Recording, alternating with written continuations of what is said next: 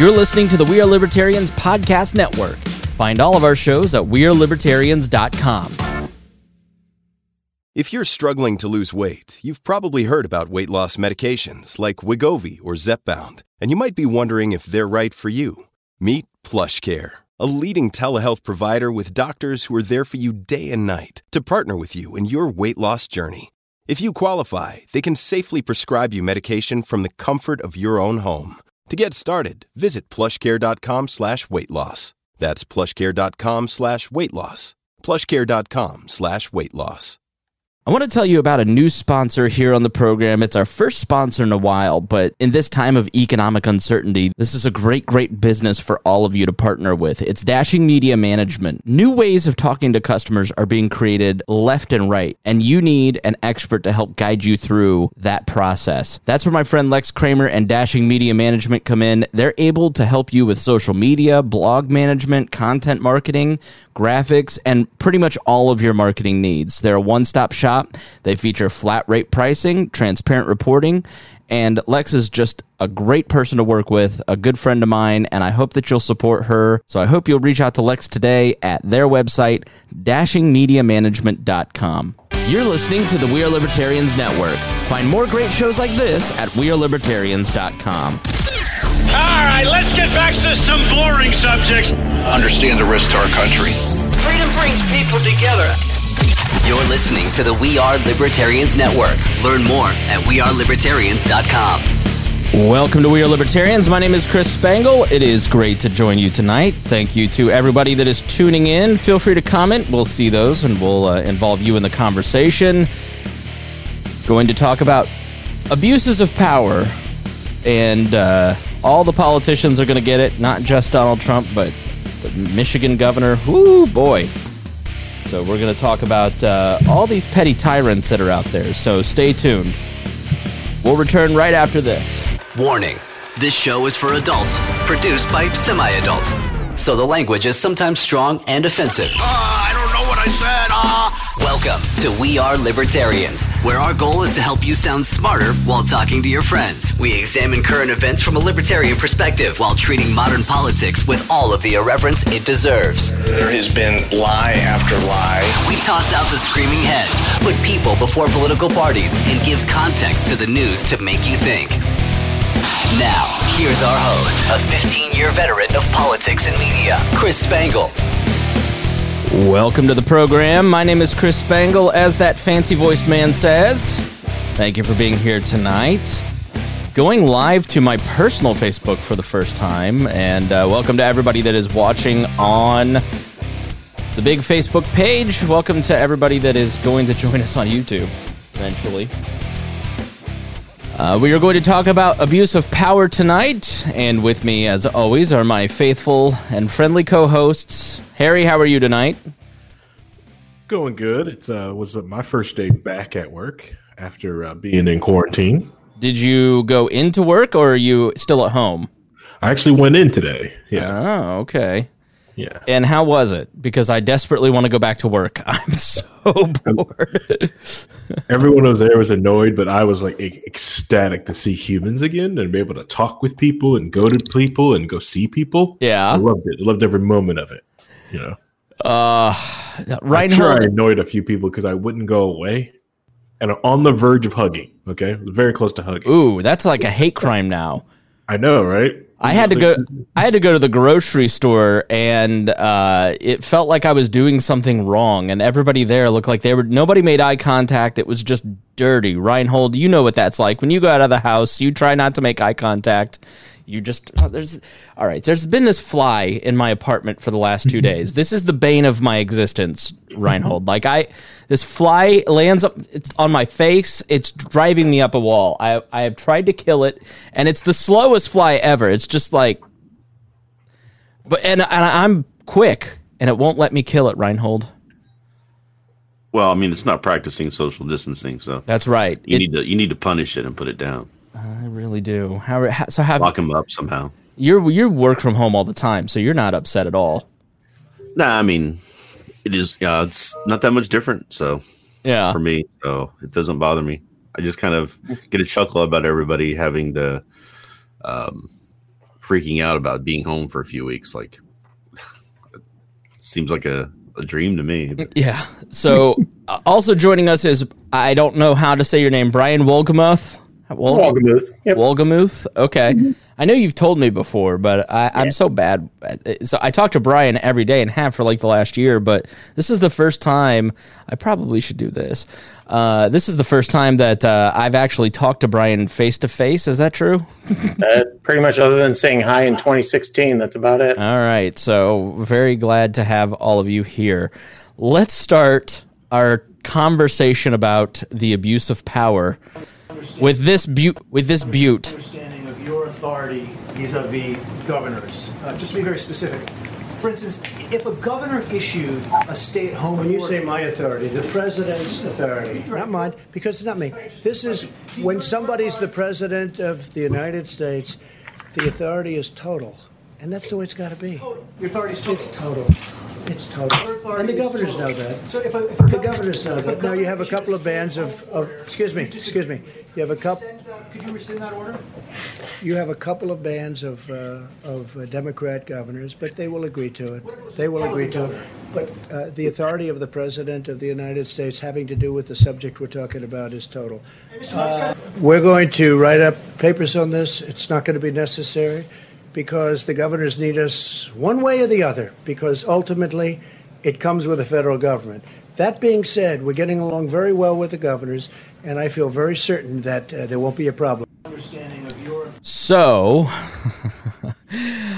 when I saw it, I think I first saw it on Justin Amash's Twitter. When I saw the actual words, I just can't believe that somebody said the quiet parts out loud. The reality is that the cult of the presidency has grown, and we have shifted from an executive branch that is there basically to be a check on Congress, where most of the power is supposed to lie, and turned the presidency into something that is, I mean, how would you describe it, Reinhold? Or it's like we have turned them into a king, and Donald Trump, and he believes that he is king, and he believes that he can speak into existence whatever he'd like. Yeah, it's actually not really anything new. If you look at all the different legal opinions that and issues that the president's been involved with, his legal team always says he has full authority, he has no oversight, he can do whatever he wants. Right? So to hear him say that, to me, wasn't a surprise. It was just a surprise that he finally said it on camera when nobody could dispute the fact that he's saying this. But one thing he did say in that thing, though, is that he did try to caveat it. I don't know if he did it subconsciously, where he's saying in this matter or this thing we're talking about, he has full authority. So he's probably just talking about the emergency powers, act that he put into place. But it's still in line with everything he's said since he's been running for office. And you've been a longtime Trump critic, and Brian and I are always the check on your power, Reinhold, in the group chat. And it's not that you've been wrong about Donald Trump. I mean, for me, it's always been pick your spot. Like, what are we going to choose to criticize Donald Trump about? Let's save it for the stuff that's super important.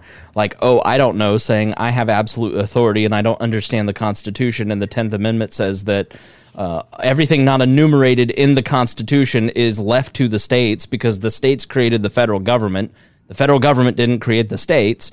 And so this is one of those times where I go, this is something that needs to be criticized, but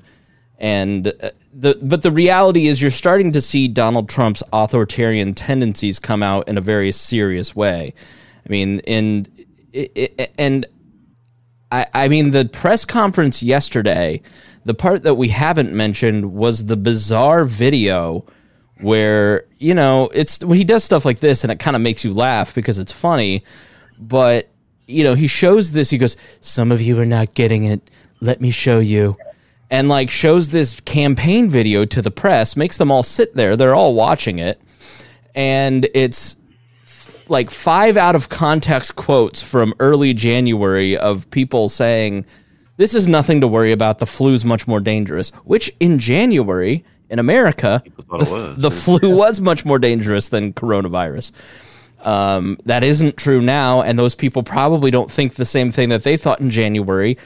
Neither do any of us on this panel or any people listening, I'm sure. Like, if you think the same thing about coronavirus now versus January 27th, well, then where have you been? Yeah. And then he goes on, and then he the video then goes, here's all the stuff that Trump has done. And it's shutting down the borders with China because of accidental racism. And then it magically flies to March. Yeah. We're just supposed to ignore that it flies to March. And it was just propaganda. There is no other word than a president. And let me say this to people who are watching who are Trump fans. Donald Trump is the president, and Donald Trump is the government, and Donald Trump is a politician. And so Donald Trump, when he says things, it has the force of the president behind it, of the government behind it, and he is a politician trying to manipulate you for his own personal gain. And so you have to remember that. I think everybody is so quick to give a pass, and I'm going to mute you, Brian, so if you want to talk, you're going to have to unmute yourself. But I see so many Republican commentators who are wanting to hold Dr. Fauci accountable. 2 days ago, yesterday, the whole thing was we got to fire Dr. Fauci. Okay, well, that guy's an advisor, a low-level bureaucrat who's been in the government forever, but he's giving advice to the president, who is the decider. So if you have a problem with what Dr. Fauci is doing, why don't you have a problem with the guy who makes the decisions? The guy who puts out the guidelines that the president is acting on. So it never seems to process it, Reinhold, in my mind. I never understand why some people are willing to hold a Dr. Fauci accountable and not Donald Trump. But I guess it's because Donald Trump is telling those people to hold Dr. Fauci accountable. Well, Trump actually hasn't really said anything about it. It's been more of the kind of the fringe elements of society and the right that have been trying to find some reason to blame this all on the people that they don't like. And it just, to them, they feel like this is all hysteria. This is all blown out of proportion. This is just the way that the government's going to come and lock us down into a new society where we can't do anything without government permission. We can't wipe our nose without government permission, all that stuff. So they believe that that's the goal, and that the reason for this whole thing isn't because a terrible virus mutated and got spread around. It's because we want this to be the situation. We want everybody scared so we can implement all these policies. So when they see someone like Dr. Fauci up there saying things that are not Pollyanna-ish, they tend to think that he's the front leader for that movement of trying to scare everybody. When in reality, what he's trying to do is trying to inform everybody so that they can make a good decision off of the actual information and not what people want it to be. I think that's a crucial distinction that a lot of people are not understanding. Information is different than scaremongering. Ron Paul, who I was critical on last episode, I hope you go take a listen, is accusing people of scaremongering into getting the new vaccine for coronavirus. Well, I don't know how this isn't scaremongering itself, because the vaccine is, there's several vaccines that are in development, but there isn't a vaccine. And how can you make an informed decision about a vaccine that doesn't exist? And so if you're telling people not to get it, you're sort of scaremongering about what may happen in the future months or years when a vaccine is or is not available. So you have to, people talking about a vaccine and giving us information is not the same thing as fear-mongering. It's sort of a weird impulse, Brian, that people are confusing and conflating information and scaremongering. Right. And I think part of it runs into the whole idea that, that there's a group that says we have to test everything, but then, a new vaccine is going to come out and everyone has to take it. Well, okay, but the next question is, do you take the flu vaccine every year? Because I got news for you. It's the same frigging process that's run along to do the flu vaccine every year. Same models, same everything, same mostly guesswork, untested vaccine that everybody gets recommended to take over a certain age, and you get the flu vaccine and, you go on from there. So it's going to be the same models for that. So if they're freaking out about the coronavirus vaccine, well, have you been getting flu vaccines for the past 10 years? If so, it's the same thing, but people don't realize that. They think that it's, either scaremongering of, somebody's trying to make money off this, or if somebody's just trying to control you by injecting you with 5G or whatever it is. Well, I think that there is that's sort of happening with hydroxychloroquine. And this is sort of emblematic of where our politics are at today. Mm-hmm. And I know Brian has followed it very closely, was the first person in my circle to kind of tell me about it. And I think it encapsulates so much in that here's this potential drug, this potential treatment that I know people in my personal circles who have been given it, and it seems to work. And it seems to help, right? Now, it's a 70-year-old malaria drug. It is a known quantity for treating malaria, right? And the side effects are known in certain circumstances. But if you're giving a drug for a different treatment, there may be different dosages. There may be different ways that you use it. You don't know how it interacts with this fucking fly. How it interacts with other things. And so you have this potential hopeful treatment that comes out, and Donald Trump comes out and he wants to goose the market to get his economy back up, mm-hmm. because he wants to get reelected. And so he really pushes this notion. And so people listen to this and they go, oh, I should get some of that. And then you have the doctor on Facebook that's selling $50 prescriptions for this stuff because you want to use it as a prophylactic, which is a preventative measure. Take this. Well, you could seriously damage your heart, right? Like, so it goes one way and people get overhyped about something, and then there's the reactionary side of the press, which can't give Donald Trump a pass on anything, and they go, well, this has not been tested yet. There's only been one study, and it was not done to our standards, and I don't care if it's working in 400 different hospitals, but it's not been tested the way that I think it ought to be tested. And so they get their expert to say that in the New York Times or whatever, or go on CNN, and Sanjay Gupta craps all over it. So, and then regular people are sitting there going, okay, is this the miracle hope drug treat, like everybody should take this, or is this the worst thing that I've ever heard? I don't know what's going on. I'm tired of being in the middle of this fight. And the reality is the press and CNN and Donald Trump shouldn't be talking about this at all.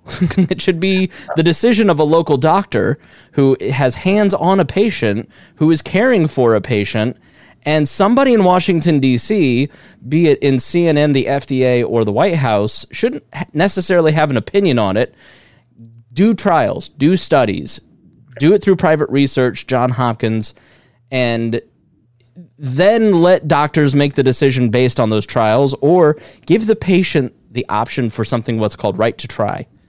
Right, Brian? I mean, that it seems to me that I'm not the crazy one here, right?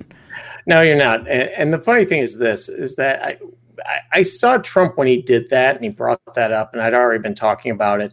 There's already been a lot of healthcare before that time, before Trump even said anything. So him going out and saying it, it didn't really help. The person taking fishbowl cleaner because it said hydroxychloroquine and unfortunately passing away, that's a side effect of doing that. But that being said, is like you said, there's like a true Trump derangement syndrome. Oh my God, he said this. He's not a doctor, so we should never, ever do this without great, big studies.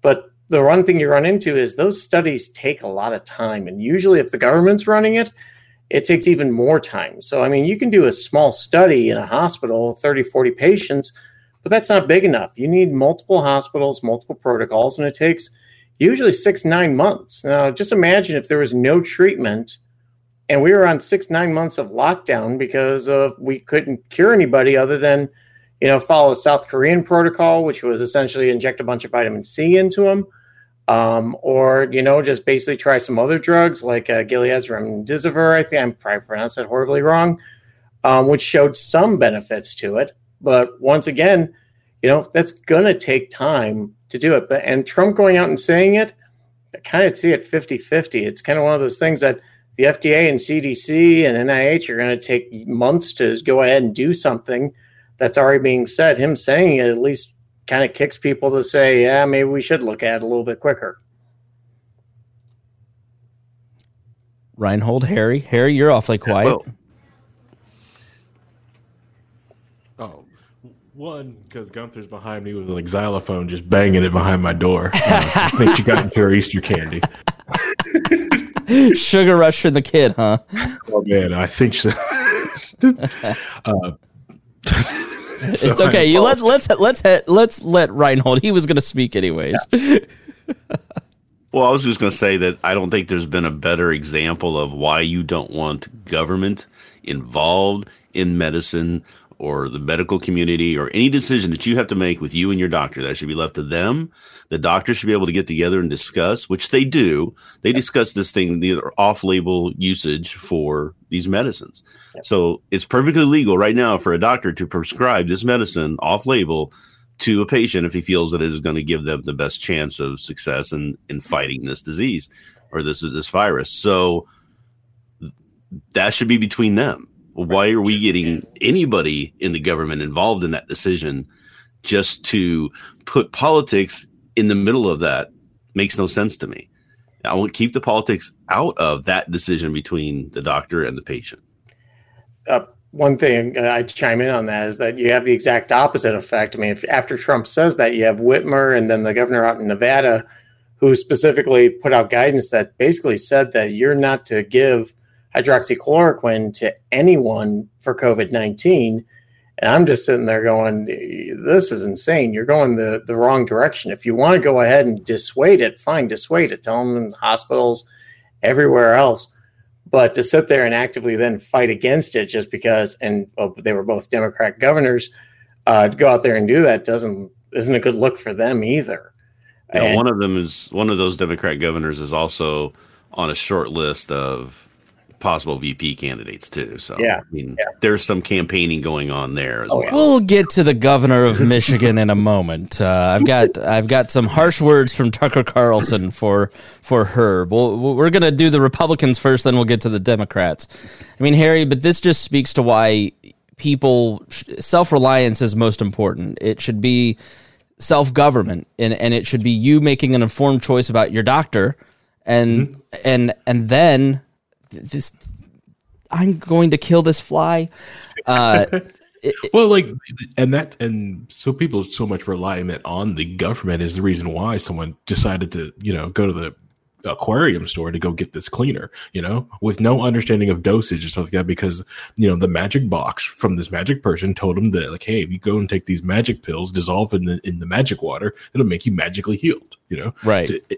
Was no science behind it, because they never had to think like, oh, they said this will be fine, and the adverse chemicals. And the other thing is the lack of science behind anything. That's why some people are believing that 5G is going to do this to them, which the only people that need to really be scared of 5G is broadband cable providers who jacked up the price and had a monopoly. That's the only people who need to be like scared of 5G, Do we want to divert off onto the 5G conspiracy?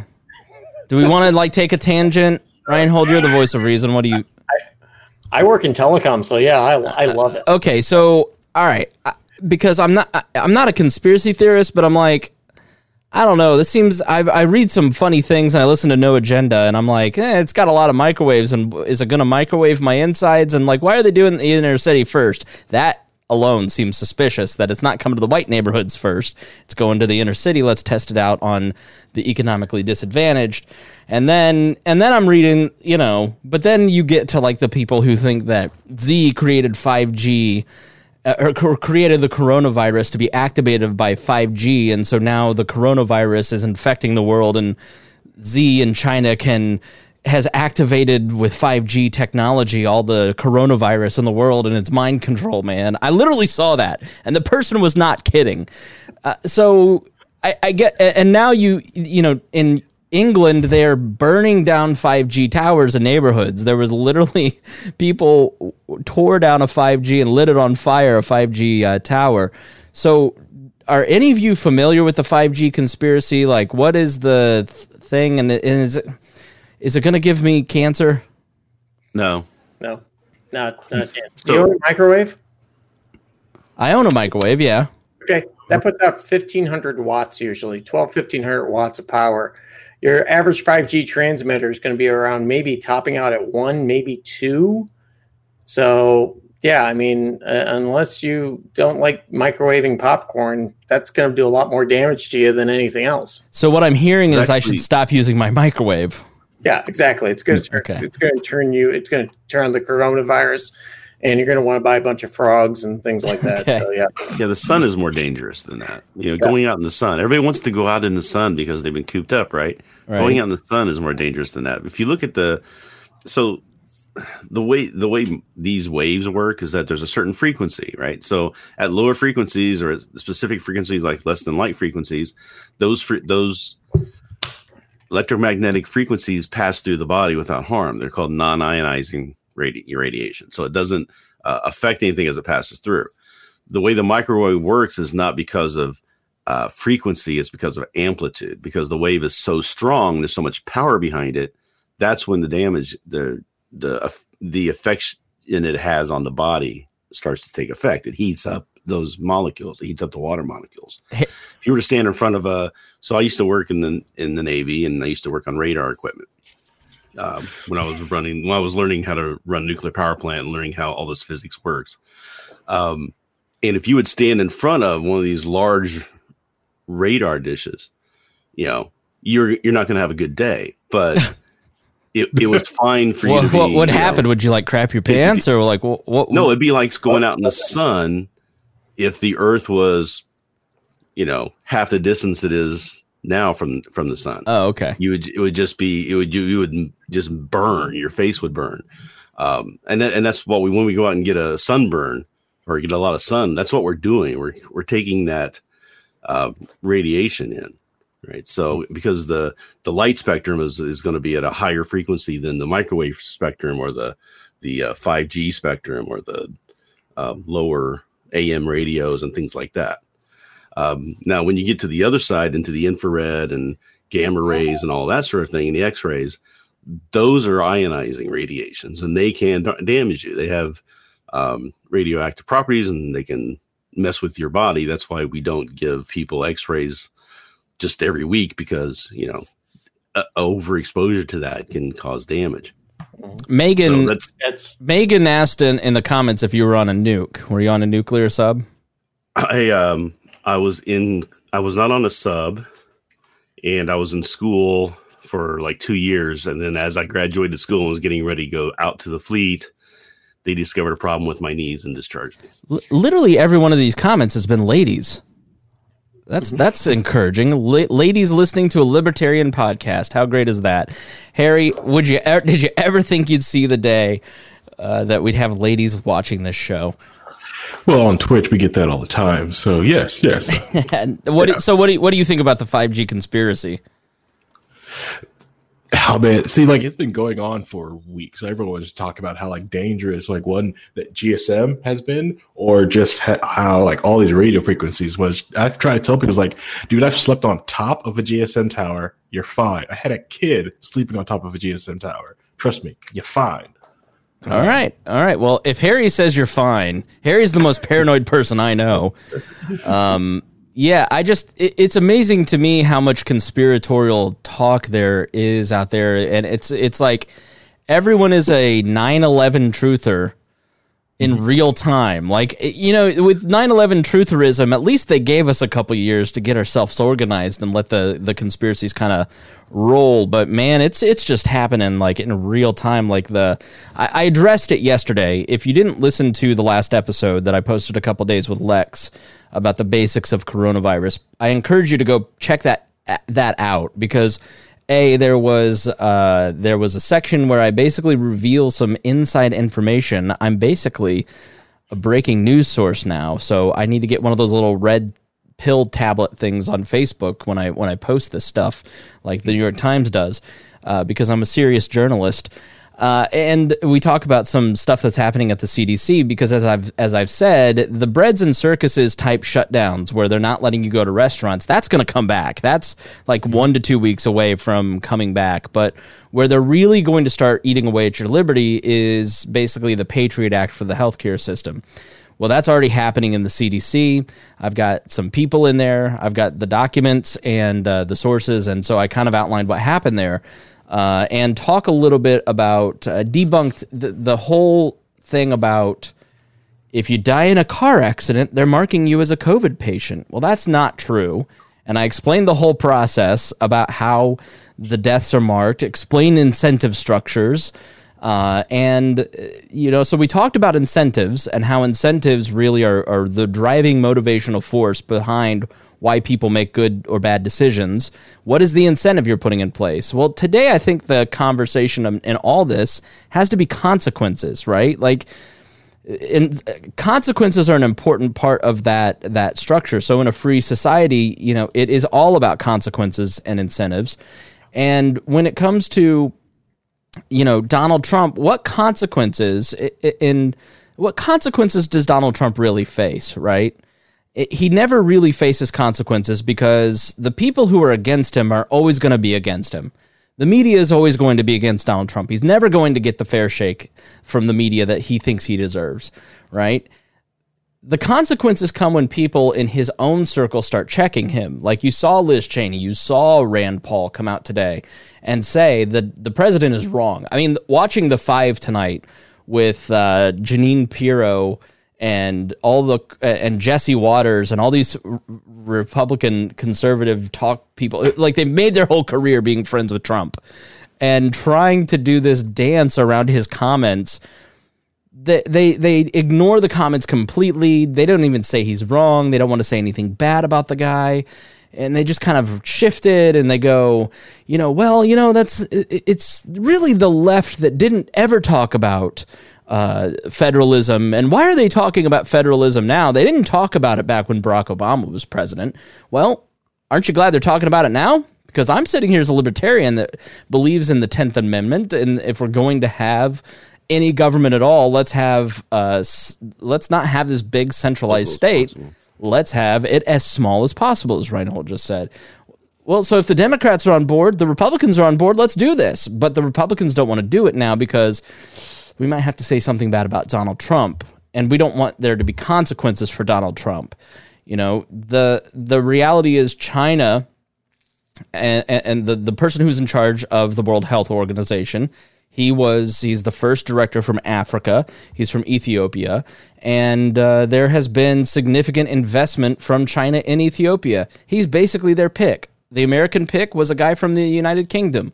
And so the head of the World Health Organization, they probably paid some people off and got their pick put in place at the head of the World Health Organization. Well, when the time came around to fudge some stats, their boy was there for them and took care of them. And China did whatever they wanted because at the end of the day, they didn't really think that they were going to face any consequences. In the South China Sea, for instance, if you look up the South China Sea, they're basically saying to the world that this strait of sea belongs to us. We're going to do with it what we want, and they're building bases. Well, nobody can do anything. When Russia invaded Crimea, nobody did anything. So all of these authoritarian states are seeing that there are really no consequences.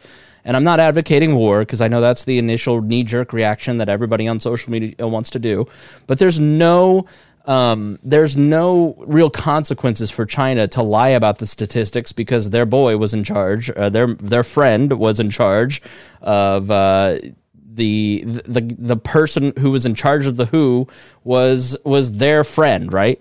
So the reality is consequences are everywhere.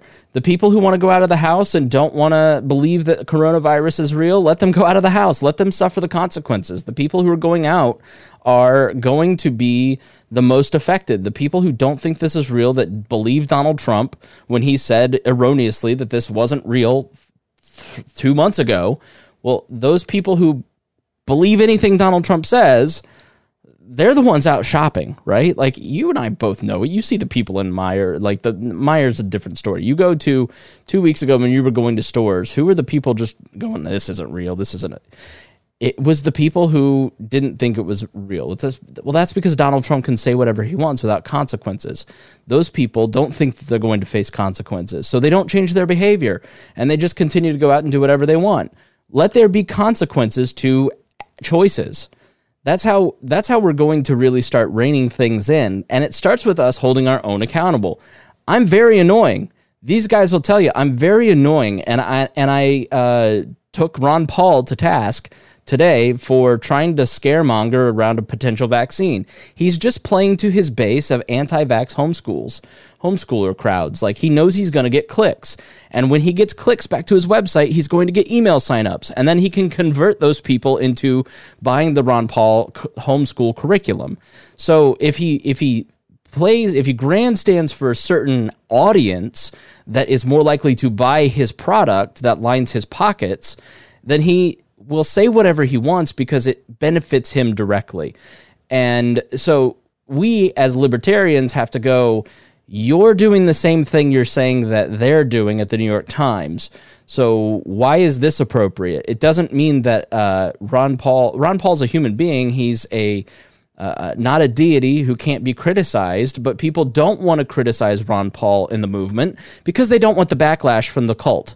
There's a Ron Paul cult that he has cultivated over many years, and if you say something mean about Ron Paul online, your day is ruined. So you need to, if you don't believe me, just go on and say, I don't agree with Ron Paul saying that coronavirus was a hoax. He literally wrote an article 3 weeks ago that says coronavirus is a hoax. Then last week, the Ron Paul Institute puts out an article that says, if you die in a car accident, you're going to get marked as a COVID death. Now, the guy was using it as a hypothetical, but people go online and push that as a conspiratorial line. It's all over our social media. And so it's dependent upon people like Reinhold, myself, Harry, and other libertarian outlets to go, this is not the reality. This is how the system is actually working. There's plenty of arguments against government interference right now without making up nonsense.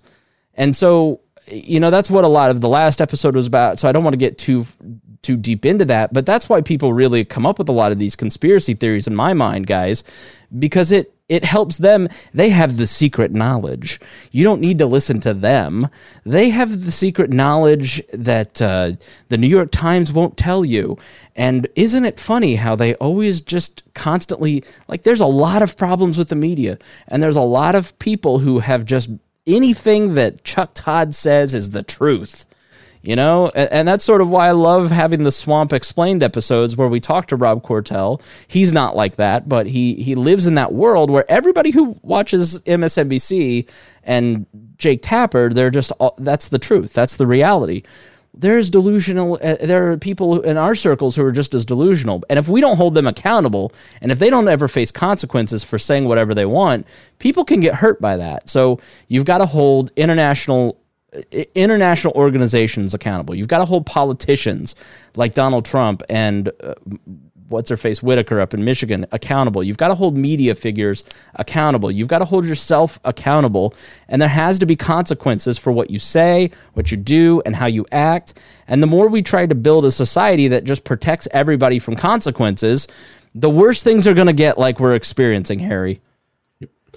Well, yeah, in the comment section, they're calling dear leader status. Well, yeah, he's dissing our great true leader, Ron Paul.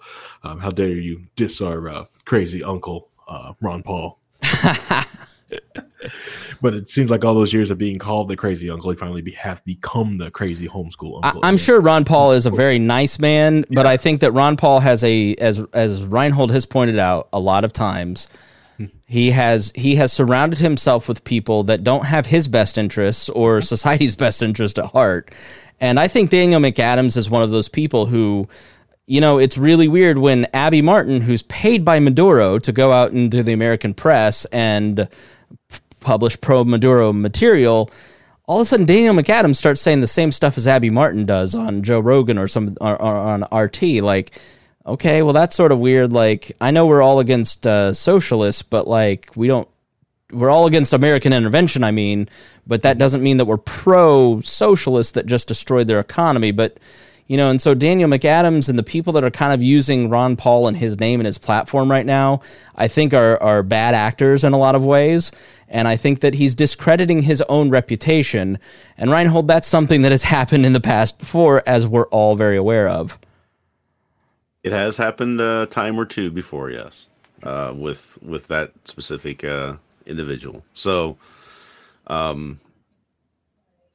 don't know if you want me to go down the Ron Paul path. No, I don't want to beat up on him. And Jeff is right. He used a clickbait headline. He called it. He said, "Don't worry about it. It's they're just going to use it to scare you."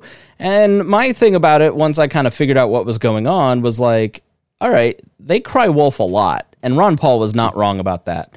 But sometimes there's a wolf, and there is something to be concerned about. And so I don't know if I want to go down the beat up Ron Paul path. I just want to put that out there because I think it's an example of where, as libertarians, we have to police our own movement and say to, like, I made a decision on our Instagram, instead of getting pissed off about all the dumb comments on our Instagram, I realized all those kids are like 14 years old.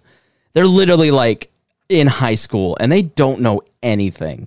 And so if I can start educating them, like, hey, the reason that there was a test run of a coronavirus pandemic weeks before there was an actual pandemic, Brian, was because they were running a standard test that gets run all the time. And this is how governments do that kind of, that they do those sort of things all the time.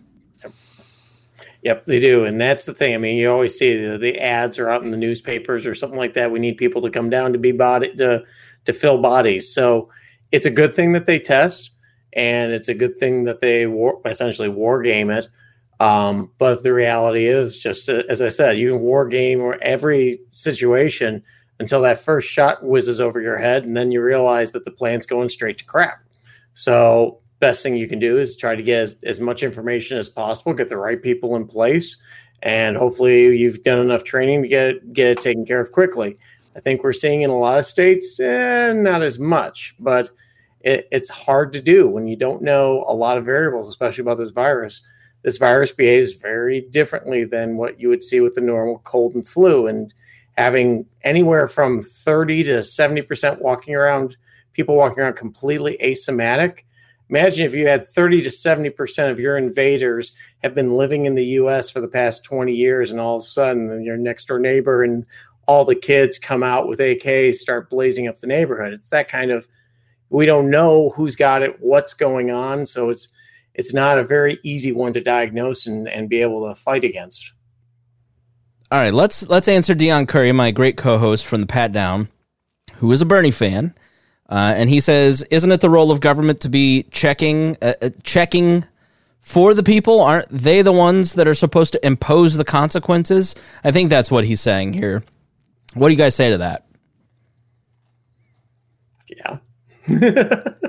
we try it. The problem is that we all get stuck in our little fiefdoms and parties thinking this is the only way to do something. You know, hey, I believe I'm voting for Biden, Trump, whoever, because that's the only way that things can get done. And I think we've proven for the past 200 plus years, we can have a multi-party system that kind of gets things done. But a lot of times it's better when they don't get things done, because as we find out, government tends to really suck at it. Right. And they do dangerous things with... Go ahead, Harry. No, you ahead, Harry. I was talking later. Oh, I'm just saying, like, they do dangerous things when they do check people. Like, they come up with dangerous ideas. The idea of they're wanting to find out people who and mark people who have either has the virus, have not had the virus. They like to coordinate people off.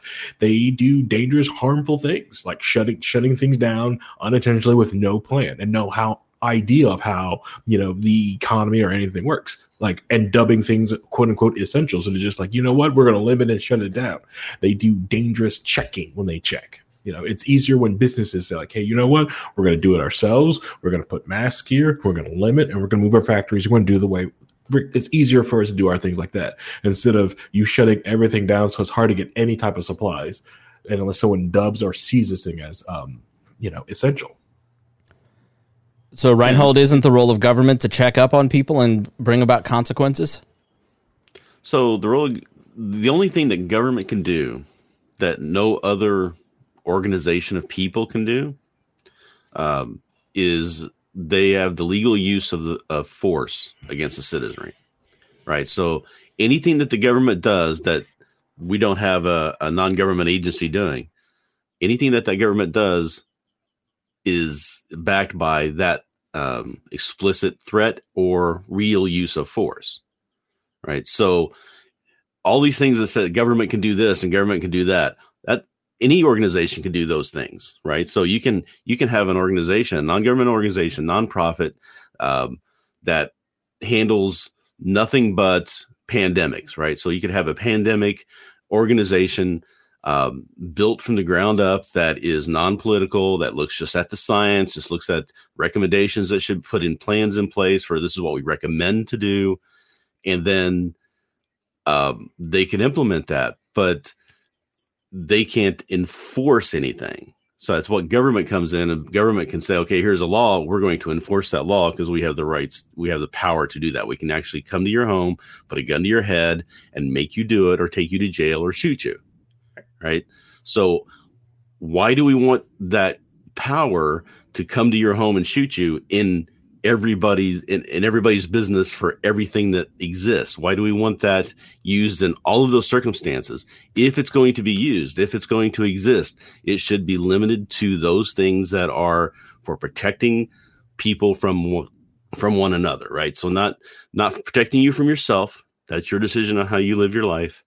It's protecting someone from harming you, someone trying to kill you, someone trying to rape you, someone trying to steal from you, that sort of thing, something that's going to harm you.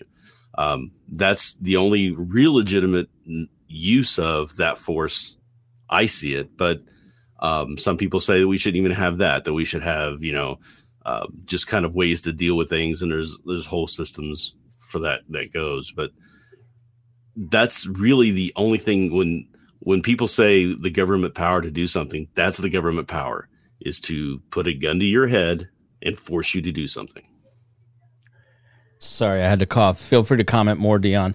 So, and the force is the main thing, that like without cops, then politicians are just people with bad opinions. Like the reason that you start to see the deterioration between communities and police officers at every level in every community, especially right now, as they're pulling people off of buses because they're not wearing a mask, it's because they have they have force behind them. And so the force becomes the real issue. And so people love to use government to force people to live the way that they want them to live, because then that becomes an easier way to handle things than persuading people of something. But the cost is that if you had persuaded more people that they should stay inside because it benefits them, then more people would continue to do the right thing because they believe in it. Once you start forcing people take issue with the force. They're taking issue with the government action that is being taken, as opposed to having a conversation about public health, which is really the conversation that we should be having, because people start to become concerned with the force that is going to be used against them.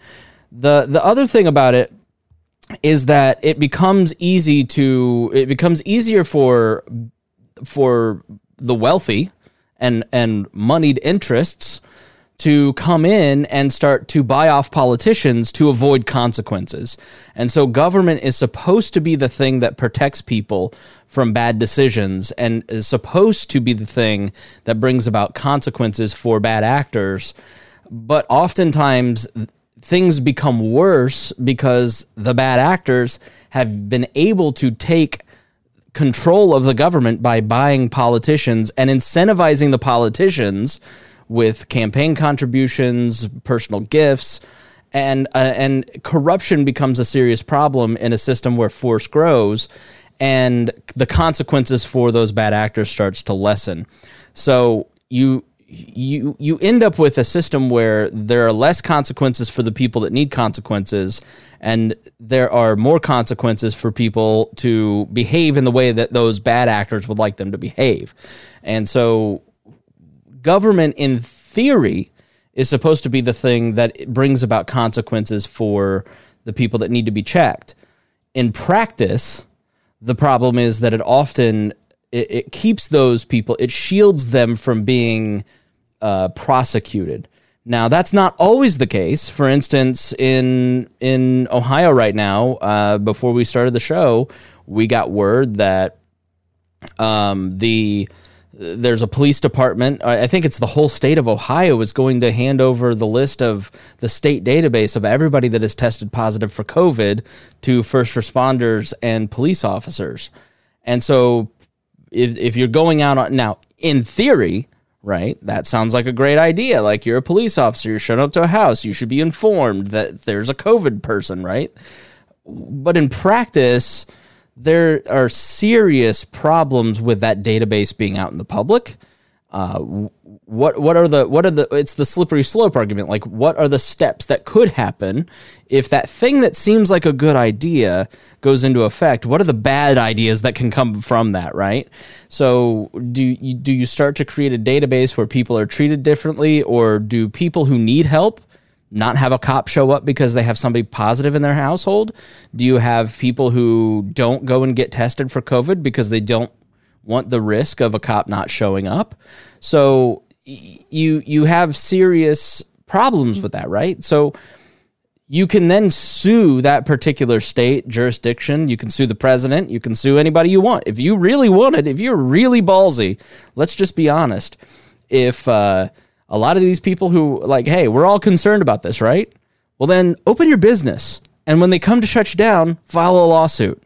Because then you can then take that to the Supreme Court of Indiana or the Supreme Court of the United States at the end of the line and have your rights protected. If you think that the government is acting in a way that needs to be checked, then you have the ability to do that in the judicial system.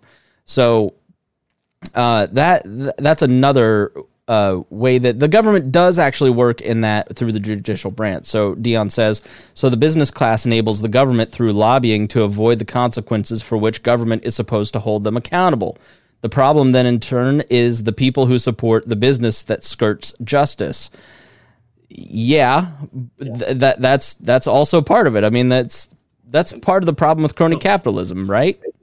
That's part of it, but there's also another thing that I think is missing there is that we have the government, the power centralized the way it is. We have the government functioning the way it is because that's what the people want. Yeah. The majority of people want this. Now, they may say they don't want it. They may complain about certain aspects. But when it comes down push to shove, we're voting in people who have time and time again centralized that power over us and given that power to the corporation. When you centralize power, the people who want that power are going to go get it. Now, a lot of people who are thinking that they're fighting for the working man or the common person, they are wanting that power centralized so that they could grab that power and use it to defend those people. But the problem is when you centralize that power, you're not the only one fighting for control over that power. It's put on the market, as it were, and businesses are going to fight for it too. And everybody's going to fight for it. So the only way to prevent that from being used in the wrong way is not to just be, more loud or vote harder or whatever. It's to decentralize that power, to make that power, if it's going to be used, make that power being down to the lower level, right? So to the local level, so that you have a little bit more control over everything. So you know your neighbors, you know your society locally and your little culture locally, and you can get the type of government that you really need there without having to fight against multi-corporations or large organizations of nonprofit organizations like I don't know, the Sierra Club or something like that, who are trying to lobby the government for their own power or control of that. Yeah. The other thing you run into with the large government is that there's no responsibility. Well, it's a law that came from Washington and it's come down here. Look at unemployment in Indiana. You know, they came out with, hey, we're going to give everybody $600 extra each month. And then it takes them 2 weeks to figure out, you know, what the heck the law really means and how to apply the systems and everything like that. And how many times we walked into, you know, a large business corporation and it's like they don't really give a crap about us because they don't have any power usually at the front lines, which is where they're dealing with stuff. So it's a perfect situation if you want to be powerful and stuff. Get up there and then put a bunch of underlings in front of you to go, well, I can't do anything because unfortunately this law or this process, or you didn't fill out the 87 pages of documentation that I need in order to be able to serve you. The government loves that because then that prevents them from having to pay things or do anything. But it shields them from any sort of responsibility. And then we look at real responsibility like police brutality, things like that, and we get qualified immunity. So all of a sudden now we've got a group that sits there and goes, I can't do anything because I don't have the power inside the government. And you have another group that says, yeah, I have all the power, but you can't do anything about it. I mean, hold on. They give this, Harry, go ahead. I was going to say, or they give themselves a permit to do it, so they protect themselves from the pitchforks and the torches from the public. So it's like, don't worry, I may have polluted your water supply, but it's okay. I had a permit from the EPA. Thank you very much. They protect themselves from everything else. Or they'll just do something that's completely awful, gets everything, or government just do it on their own. From think Flint, Michigan. Flint, Michigan, they were told that they, doing this, going from this river water without fixing the pipes, you will get lead water in the pipes. And they did it anyways, and then started dealing with the consequences after they started hiding the fact. And yet put up shielding and protection. So, their mistakes, they couldn't get sued. This is just government on government. It's not even like a private industry. They did it all for themselves. Which is also another function of what kind of answering Dion's question. Again, the problem then in turn is the people who support that business that skirts justice. Well, the reality is that in a crony capitalist system in which we exist, the ability for a company to crowd out competition is much easier, and they can create a monopolistic position. And so that's partially why Facebook and Twitter and these major tech companies, they want regulation, because then that solidifies their position. It's why there are 4 airlines. There are 4 major airlines, because it's so well regulated that, well, now we've got to bail these people out because there's only 4 of them left. And so the reality is that when you have central planners mess the market system up and create a lack of choice, then people are funneled to those same places. So there's less choice. So in a market system, the government, the bad actors are easier to kill because there's more competition. And people who want to choose ethical products have more of and so like in the green movement, for instance, marketing that you're an ethical choice in terms of sustainability has become a way to market to get people to buy your product. You see toxic products putting like an old style label on the front of their soap dispenser, and you go, oh, that must be this organic food just must be super healthy for me. It's like, no, not necessarily. So you actually end up making you pervert the system so you have less choice. So people who want to make the right choice have less choices. So now you've got 4 airlines and none of them are good.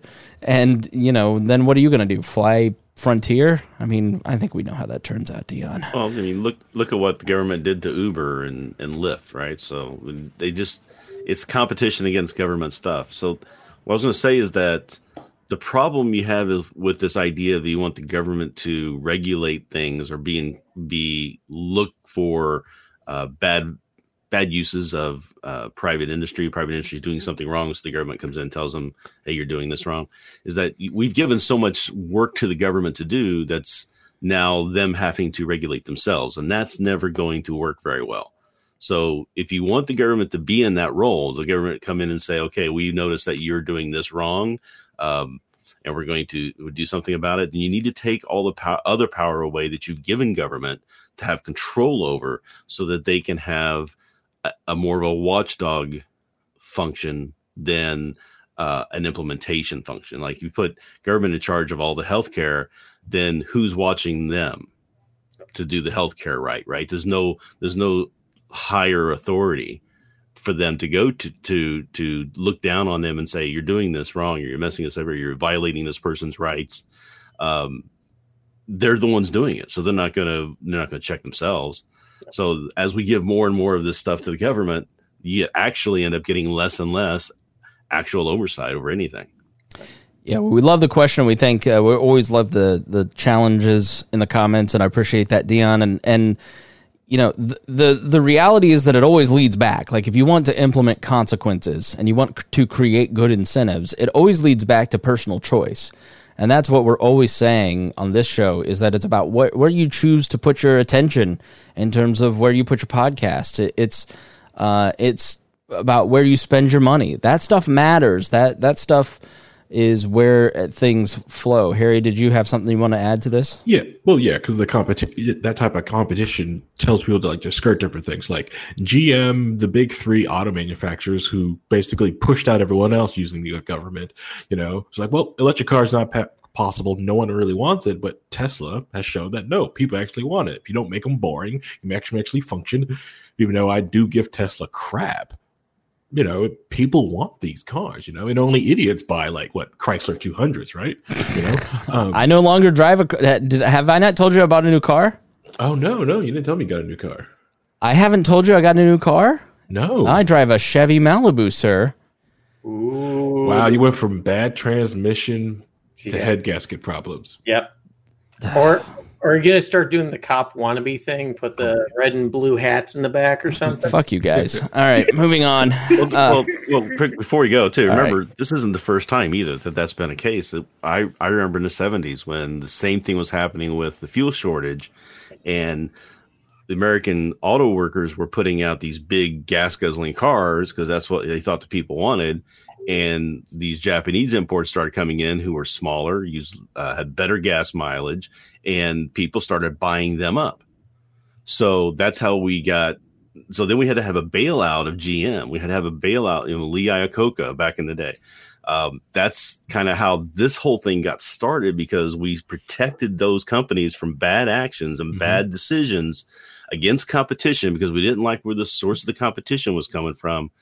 And they ended up continuing to do the wrong things and forcing out competition and getting more and more government involved into the auto industry. And that's where all that started coming from. And then we got the ugly, Dodge Dynasty. K cars. Oh, yeah. Oh, God. Mercury. Man. Now, the cool thing with the Dodge Dynasty, right?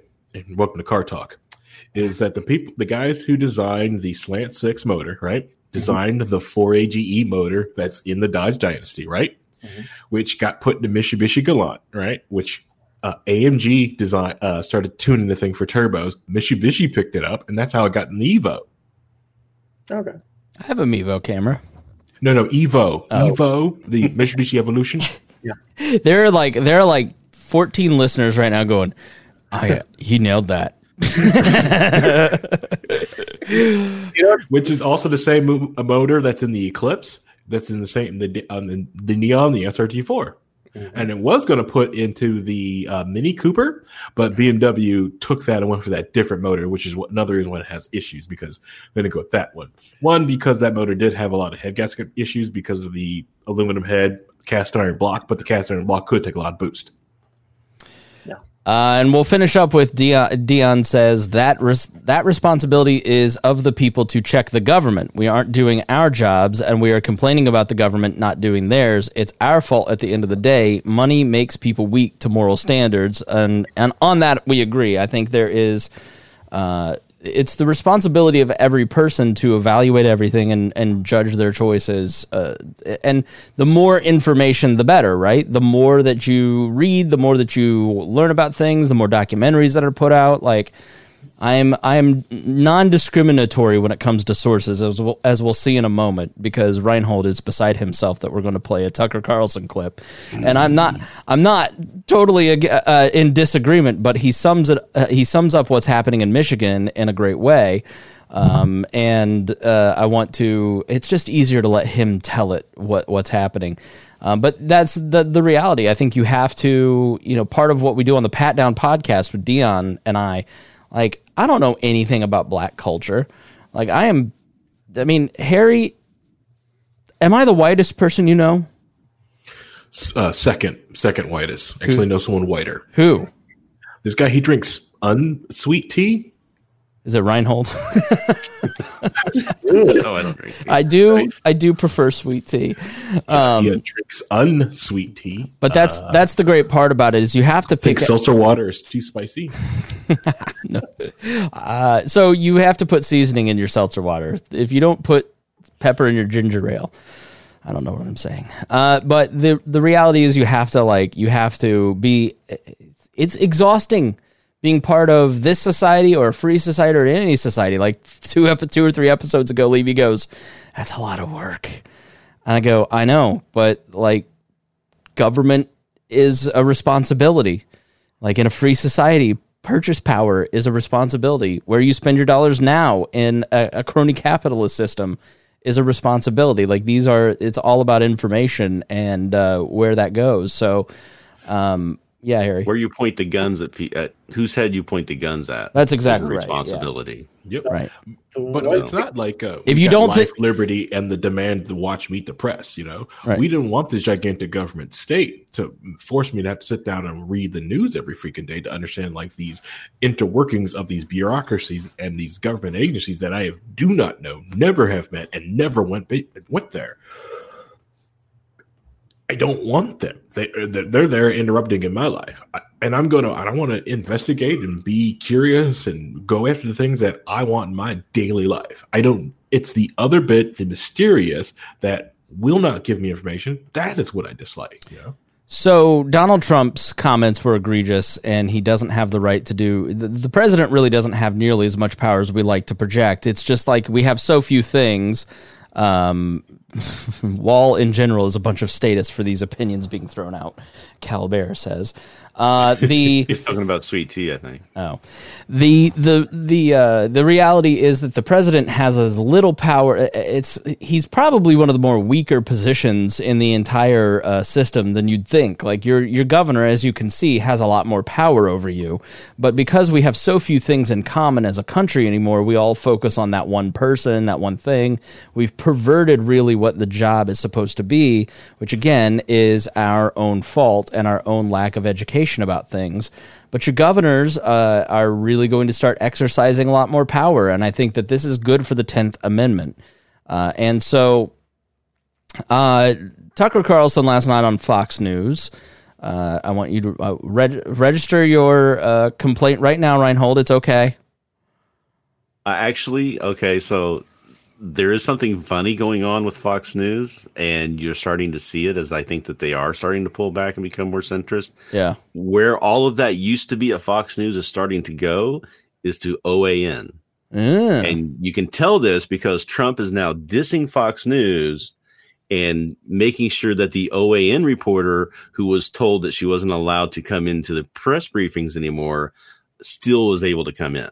It was overruled. I have a friend who is an expert in the media business, and they say that Fox News is putting all their Tommy Lauren type stuff on the app, on that Fox Nation stuff, and they're trying to move their news product on the main channel more centrist. And if so I've watched a couple weeks solid of CNN, and I was like, let me flip over to the other side and see what they're saying. And Bill Hemmer was like the Anderson Cooper of 3 years ago. Like, it was really, it was interesting to see. And Tucker Carlson has been far less crazy than I expected him to be. And so he had this one piece last night. Now, there was one part where he was just like, you know, he implied that Dr. Fauci said, you know, we shouldn't be shaking hands anymore. We should just stop shaking hands. Fauci was giving an opinion, and nobody has to listen to it, including the president. We can all ignore Dr. Fauci. He's just a low-level bureaucrat in the National Institute of Health and has been for 30 years, which is why you've never heard of the man. And so he's not outlawing handshaking, as Tucker Carlson was trying. They're not taking that away from you, too, which is sort of what he was doing. I'm pretty sure Trump avoids handshaking at all costs as much as he can, yeah, you know, being a politician, but he's a big germaphobe, and I know that he doesn't like that stuff. So yeah, but then a lot of people. He talked about Governor Whitmer, who is the governor of Michigan, and as we've said on the program before, she's angling to be the VP pick, and he references that. So let's take a listen to this and hear his case of why there has been massive government overreach in Michigan. So it takes courage and wisdom to see what's happening clearly and serve your people effectively. Most politicians are not capable of that. Here's a case in point. On March 23rd, Gretchen Whitmer, who's the governor of Michigan, announced it was going to be necessary to lock down her state. And she explained why she was doing it. Here's what she said. Without additional aggressive measures, soon our hospitals will be overwhelmed. And we currently don't even have enough beds, masks, gowns, and ventilators. We must work together to bend the curve. We must do more to curtail community spread so our health system has a fighting chance. Today I'm issuing a stay home, stay safe executive order. Okay, so she said, we want to be fair here, what a lot of people were saying last month, which is, we need to slow the transmission of this so our healthcare system doesn't fall apart. As we just told you a moment ago, that's what the model said. Models that already factored in the lockdown. So 2 weeks later, what's happened? Well, Michigan's healthcare system has not collapsed. Even in Detroit, which as you likely know, has seen one of the worst coronavirus outbreaks anywhere in the nation. Many hospitals in Michigan, as of tonight, are now discharging more coronavirus patients than they're admitting. In fact, an emergency hospital under construction outside Detroit has slashed its bed count from 1,000 to just 250. Why? The expected number of patients failed to arrive. Now, that's all great news that you would think Governor Whitmer, who's supposed to be looking out for the interests of her own people, would be celebrating on television. She's doing just the opposite.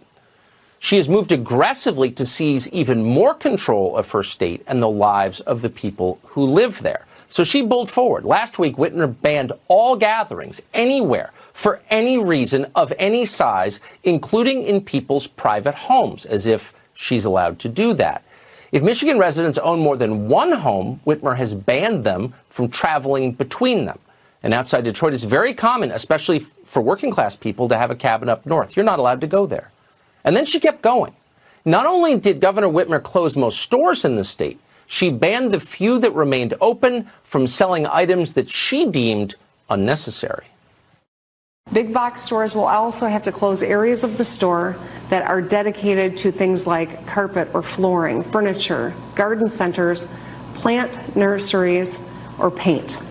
If you're not buying food or medicine or other essential items, you should not be going to the store. So where did this come from? How did Governor Whitmer know that paint, buying cans of paint, could be deadly? How does not buying cans of paint prevent the spread of the coronavirus? Well, you'll notice we didn't play the whole clip, but if we did, you would have seen that Governor Whitmer didn't bother to explain because she had no clue. Because she didn't talk to anyone who'd studied it before she made the order. She could have consulted Henrik Streeck. Streeck is a German professor who directs the Institute of Virology at the University of Bonn. He's done a lot of research on this, and based on it, he's concluded that actually there's very little risk of spreading the coronavirus while shopping, or actually even from touching surfaces, contrary to what they told you last month. Instead, Streeck found almost all the spread of the coronavirus came from, quote, people being closer together over a longer period of time. Now, that's the kind of behavior that maybe a mask might mitigate, the ones they told you not to wear. And by the way, if that's true, then maybe you should think twice before you force people to remain indoors with one another all day, as Governor Whitmer has. Now, Sweden has a slightly larger population than the state of Michigan, and just like Michigan, it's a mix of larger cities and smaller towns. Sweden has never, unlike Governor Whitmer and so many American states, adopted the Chinese model, the authoritarian model, in order to contain coronavirus. Yet so far, Sweden has fewer cases of coronavirus and fewer deaths than the state of Michigan does. Huh. Does the governor of Michigan know this? Does she care? No. That suggests it's about science, but it's not, and you know that by now. It's about power. Governor Whitmer wants to be the vice president. She wants to be chosen by Joe Biden. That's pretty clear. And she's calculated that there is no penalty for petty authoritarianism. In fact, petty authoritarianism might make even mediocre politicians look strong and decisive. That's her bet. She's willing to destroy the people in her state in exchange. And incidentally, when exactly did Governor Whitmer become so deeply concerned about citizens dying and willing to do anything to prevent it? In 2018, Michigan had almost 2,800 deaths from overdose. It had another 1,500 suicides, more than that. Now, unlike coronavirus, every single one of those deaths might have been preventable. As it was, they fell disproportionately on the young and the middle-aged. And yet, Whitmer didn't shut anything down. She didn't even consider closing pharmacies, dispensing this poison, asking police to conduct random searches to ferret out drugs and dealers. No. Saying something about China, which is sending all this crap into our country. Not a word. As for suicides, if she cared, she could have taken anyone in the state into custody at any time if that person was identified at risk of self-harm. But that wasn't a consideration either. Then again, at the time, Joe Biden didn't need a running mate, and CNN wasn't watching. So what do you two, or what do you three think of the case that he just made? There were a few fallacies in there that he is good at trying to use in order to make his point, but Whitmer's not, she's made some really bad decisions as far as trying to lock this thing down. Like, you can't go to, so most people go to the store to buy, goods and services, whatever. They're still going to the Meijer right now. They're going to pick up the food and everything else. And while they're there, they might want to go pick up something else. This whole idea of roping off parts of the stores because you're not allowed to sell certain items is just, I don't know. I kind of understand where she thinks she's going with that, but it just doesn't make sense when you know how people actually shop. I just don't think she knows anymore. I don't think she goes and shops anymore, as it were. So she doesn't get it. But it makes sense if you're protecting the business. You're robbing income of a business that's open to protect the income, or it's like people can't go buy paint at a paint store theoretically. Mm-hmm. So why let Walmart have that revenue? Because it's not fair to the paint store in town. But then you're just accelerating the problem because people they want to buy paint, and so maybe they'll go online and buy paint, and so you're robbing your community of money at Walmart. Yeah. So it's sort of insane thinking, and so that's where he does kind of have a point. There are definitely some problems with several things that he said, and he's he's fudging as one tries to do in a court case, I guess is how you'd put it. Well, the Sweden thing is something I hear a lot too, and it's just like, the reason that Sweden didn't tamp down and have draconian measures is because the people in Sweden self-isolated, just like the people in San Francisco did before the government even came in. That's why San Francisco's numbers are so low too, because everybody said no. Businesses said stay home. Everybody stayed home. And the community decided to shut down because they understood the risk and they were well informed and they prepared themselves and they did it. They didn't need the government to come in and tell them to do this because they were smart enough to do it on their own. Whereas now we've got states who are trying. We had all these people who are like flaunting it and trying to have COVID parties and just tell the government to get lost, or we're going to do what we want to do. And those are the ones who have the problems. It is sort of weird to go from the conservative pundit that goes from we should punish China for lying about person-to-person transmission, but then they're like, there's no evidence that sheltering in place works. It's funny because he makes the point himself where he's like, well, she put out these orders that they were to shelter in place in order to flatten the curve, and guess what? They didn't get as many people as they thought they were going to get because it worked. Right. It's a scientific principle. Make that connection.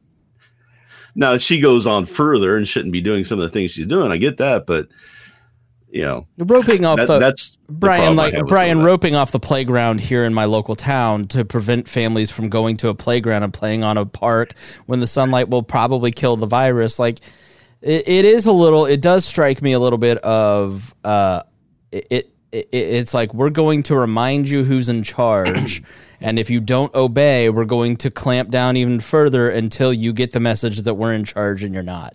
Yeah, we're gonna block off all the basketball hoops. We're gonna taser you if you go running out in the park. The one guy chasing the guy in the Italian beach and things like that. Yeah, but the funny thing is that it's pretty much universally panned, except for a few group of Karens that are trying to keep everybody home because they're convinced that the 5G is creating wormholes for the coronavirus to come into you. So. That's the thing is that there's a lot of misinformation out there, but the problem is this: who's supposed to be the arbiter of information? Usually it's been the government. We see how good they do, and we see how they get in the way of frigging everything. Yeah, that's a point I made today. Like, if China had been honest about their numbers and the World Health Organization had reported the absolute facts, is there anybody that would have listened? Like, nobody in this... I personally wasn't paying attention to this and didn't think this was a big deal until... When it first came out, we mocked it. We did. We were making fun of the name of it, right? Right. And did you saw before we went on the air that Trump has decided to suspend payments to the World Health Organization, right? Yeah, he's creating an enemy to get the heat off of himself. Now, Harry, you actually were sick at one point, and we joked about you having coronavirus because we didn't take it seriously, and China telling the truth would not have changed that fact. It wasn't until Joe Rogan did a podcast that I was like, maybe this is a thing. That's true. I could have did a better job of telling you, this is why I think it's a bad thing. This is what I'm seeing from South Korea. This is what I'm hearing from gamers over there. This is what they're saying, Right. Because I was kept telling people, like, hey, this is bad. You should probably get stuff. And you're right. Up until that podcast, everyone looked at me like I was a joke. Yeah. I kept telling people, buy your alcohol, buy your food, buy stuff. Just get this crap. I wish I had bought dumbbells. There's none in the stores. There's none on Amazon. You can't get dumbbells anywhere. And my back is aching because it's not getting worked out, Harry. Tell you the truth, you're kind of right, because I usually keep some dumbbells in the back of Bun, my Subaru, and someone's like, man, you selling those? No, they're mine. You can have these little 10s. No. We'll do the big ones. What, is that to keep you from sliding in the... What, the Subaru? Bun? Yeah, she doesn't need that. I'm moving, so I just kind of kept those weights in the back there and just left them there. Some of us here have a city house and a country house. You literally do. You have a summer house and a winter house. Lisa, I do have those elastic stretch strips. I'll use those, I guess, but it's not the same as Iron Man. Okay, listen, Lisa, you're a lady. You don't know what it's like when you're a man and you just want to be a man and pump iron, right, Harry? Yeah. My mother just commented before I could afford real weights, I used to fill up water jugs full of sand or water and just lift those. Yeah, as Maria Biggs Brown says, water bottles filled with sand. Yep. Do you know her? Yeah, it works. But also, you can also toughen up your knuckles by punching hard in sand. But yeah, I'm glad I still have my weights. Because after a while, you're right. Yoga is like, okay, I need some heavy weights, or I need to do something. So another thing, if you can't find heavy weights, well, this probably won't work for Spangle, but you can get wood and just chop wood. But you buy your wood. Of course, I don't know if they'll let you buy your wood now. I don't know that you're allowed to leave your house. No, it is funny. On the conspiratorial side, it's gone. The people who said this wasn't real 3 weeks ago, now the numbers aren't adding up on the thing that they don't think is real. And so, they've kind of shifted over time on what they're talking about. But the people in public health circles that are informing policymakers, it's been a shift from, we just need to build capacity to get the hospitals ready, because the goal is to flatten the curve so that everybody who can live can live. We don't want people to die because they can't get medical intervention. We don't want people stacked up in the lobby and they can't get health care. So we got to flatten that curve and build capacity. Well, guess what? We've hit that point, and now the argument from those same people, like Zeke Emanuel in the New York Times, is we've got to get to no cases. Well, no, I'm sorry. The Harvard study came out today, and I saw it in Bloomberg, that we're going to have rolling shutdowns until 2022. You know, they say 18 months, so you'll accept 6 gladly. And the shift in messaging has not gone unnoticed by me, and I'm more than willing to do this for a couple months to flatten that curve. But the reality is the public health crisis that we talked about in the previous episode of these shutdowns becomes really significant. You start getting a lot of drug overdoses, people relapsing on alcohol and drugs and substances, suicide. You have the public health crisis of people not going and getting cancer treatments or eye surgeries or those elective surgeries that are desperately needed. You can't continue to keep things down till August. And then there's also the food crisis, as you'll hear in our nonprofit episodes.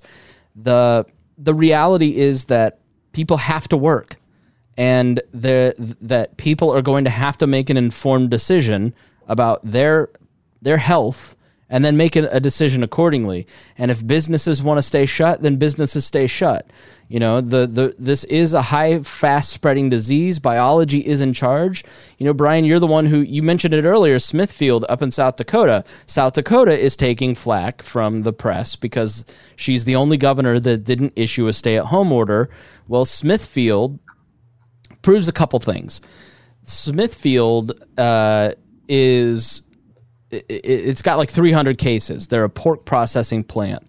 Yep. And one person showed up to work. There's no testing. There's no temperatures. They're not taking a ton of precautions as it looks like. And so what happened in those first episodes when we told you, don't let people tell you the government is only responsible for economic shutdowns, because the health consequences, the health fallout of an unchecked spread of COVID-19 is going to bear a lot of economic consequences, which you're seeing at Smithfield. You're seeing them have to shut down, and now a whole line of food in our food chain of pork production is dominoing down because of unchecked spread within that business. That was always going to happen. Biology was always going to take place. If anybody tells you that it's just the government shutdown's fault that the economic situation is the way it is, they're lying to you. They're either too ill-informed for you to listen to, or they're intentionally manipulating you, and you need to ask them, what would happen if there hadn't been government shutdowns in terms of an economic fallout? Nobody seems in the economic circles on the right seems to want to ever address that, because they just want to demonize government for their own purposes. But Smithfield also, it shows that people are going to do what they want. They are. And that's the great thing about a lot of this and a lot of other countries too, because if there's demand for something, it's going to get fulfilled. And those people are going to work there. I'm pretty sure they probably made some sort of calculated risk. I'm not saying, well, that's on them. But I'm sure they said, hey, I want to keep working, and this company has decided to tell me that if I don't show up, I get laid off. So I want to keep my paycheck. Where are the odds of me getting it? Oops, somebody came in, and now 300 people are sick, or at least tested positive. The percentage that are actually sick and going to the hospital is still fuzzy. But the other problem you're running into is that you're also seeing shutdowns in things like Quest Diagnostics, who does lab testing. They just announced today they're furloughing a ton of workers. Why the heck are they furloughing a bunch of lab workers? Oh, wait, all those other procedures that got put on hold aren't being tested. So they're literally having to furlough lab workers because of COVID-19, not because there's not demand for COVID-19 testing, but for all the other tests that go on in a normal day. That's all been shut down by the government to a point. Yeah, no, I'm not saying that the government shutdown has severe economic consequences. And as Gretchen Whitmer in Michigan shows, it's an uneven, unfair. Harry, isn't it amazing that here in Indiana, where this show originates, that all of the people who are essential are the people who have the best lobbyists? lobbyists or people who can get close to the next one, and then your business can be open. Just like, I don't like that liquor store can stay open. Better make it for online curbside order. Oh, what? Your small liquor store doesn't have a web presence? Good thing mine does. Yeah.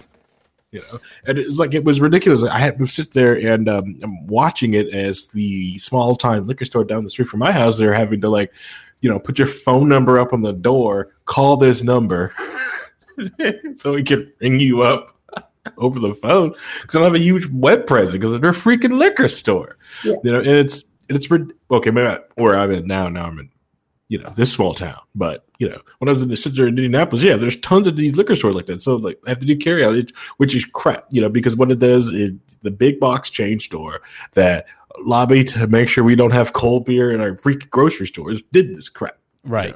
Because they've got the web presence, they've got their site on door, so you can do curbside. Which I'm kind of grateful for because before that curbside pickup, I was down to one can of caviar and one bottle of Moet, and I'm glad that at least it was able to pick up a case.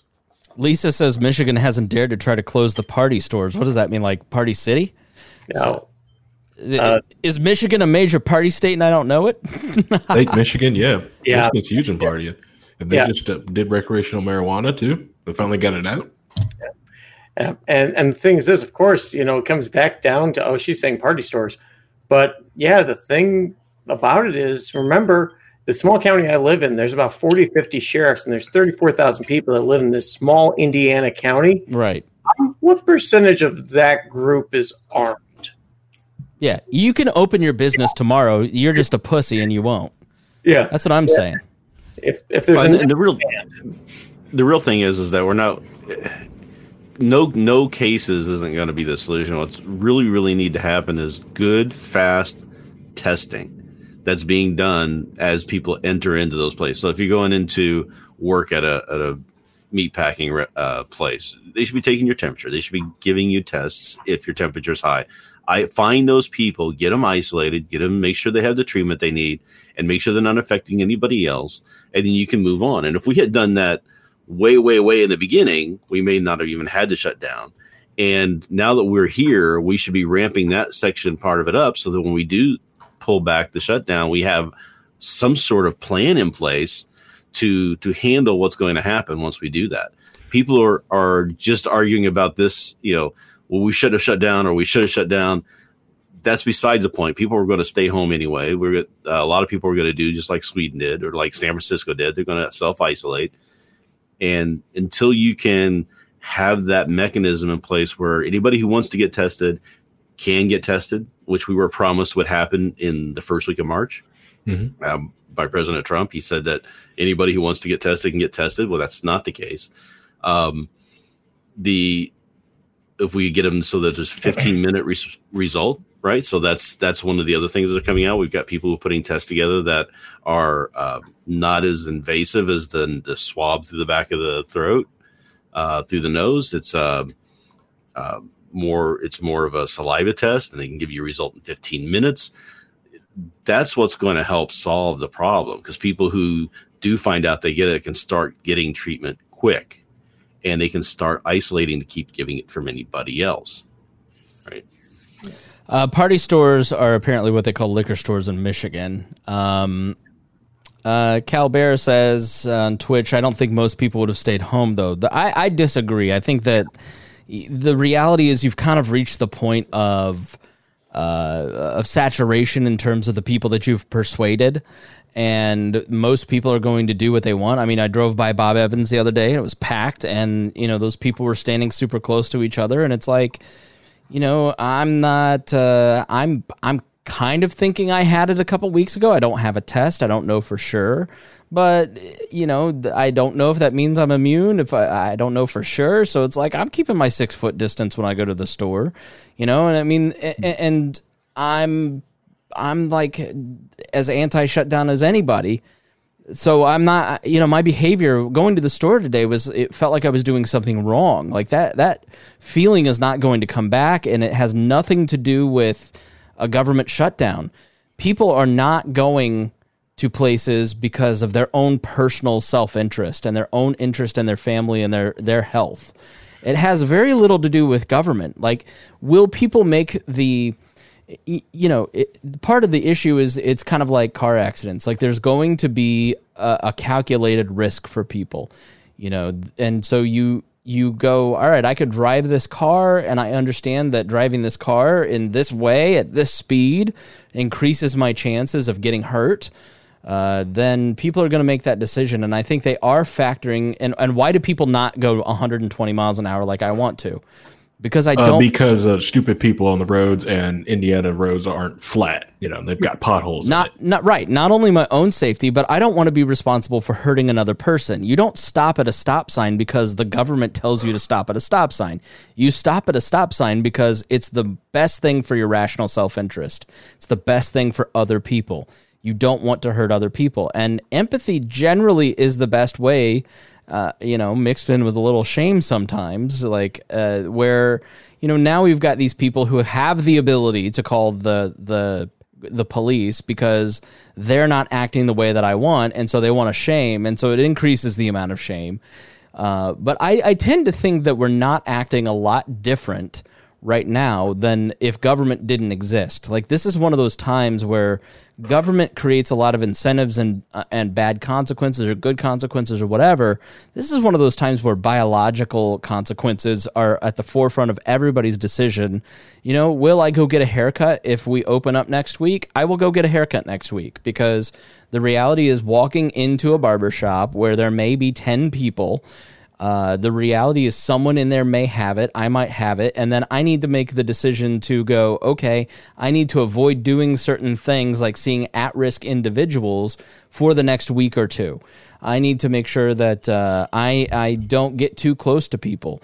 And there's also a lot of science out there, as Carlson kind of referenced, that it's about the viral load that you take. If you were sleeping in a bed next to somebody with it, or if you were in an ICU taking care of COVID patients, that's a much heavier viral load that you're taking in, or if you're getting sneezed on and the virus is coming from the droplets and getting into your mucous membranes, that's a problem, right? That's where wearing a mask can help mitigate a lot of this.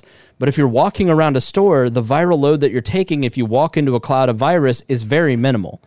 And if you're wearing a mask, it may help minimize some of that. So we've gone from let's all stay 6 feet apart from each other to let's not go out in public and ever see anyone. And if you go out with your kids to a park and walk around, you're literally murdering people. And so it's just gone a little too far. And we're not the people who are going, we need to stand up for science and do what's right for science, have gone past the science, and they're no longer kind of grabbing onto what's going on, because now it's social, it's virtue signaling. You're wearing your flashy comment of stay at home. God damn it, why aren't you people staying home? That's fashion. You're just wearing fashion to show the other people that you're down for the cause, and let's all join up in the same tribe. Like, you're not, if you're yelling at people for going for a run in their neighborhood, as happened to my sister, they went for a walk as a family, and some neighbors started screaming at them that they're trying to kill people. That person is irrationally afraid, and that person is not informed, and that person is as dumb and as harmful to society as the person who is wandering around outside kissing people for no reason. Brian? And they instigate that, right? So they instigate the other side of the equation to then not believe in the science and try to find the real experts on the hidden areas, right? So it creates that divide that we see in politics all the time, but this is just doing it in healthcare now, in the health industry, because people are just going off the deep end on either side of the situation that they're on, which reinforces the other side to keep doing the same thing. Right. And they're going to keep pushing the fringes on it. And unfortunately, you can just put up anything in social media, it's going to get, if you've got an audience, like we talked about with Ron Paul, if you've got an audience that wants your information, they're going to look for it. They're going to get it from you. But the reality is that a lot of this is also about self-control, because we really don't have any control over this virus. I mean, any one of us could have got it in the last 5 days, start being symptomatic tomorrow, and we'll go through. All right, there's no control over that, and that scares the hell out of people. Yeah. So having that information gives them a little bit more control. My way is putting up a spreadsheet that's tracking numbers now that I can just go to a website, hit refresh, and all the data's there. But I'm still doing it this way because I like it. So I'm doing a ton of podcasts because it gives me something to do. It's a thing that I can control. I have literally like probably 7 podcasts lined up tomorrow. Nonprofit interviews, all kinds of pat downs. It's just too much, but it keeps me busy, right? And I think that's the thing that we talked about in the episode before this with Lex, where we're all dealing with grief. We're all dealing with it in our own ways. We all don't want this to be real. It all sucks for everybody, and it sucks for everybody in different ways.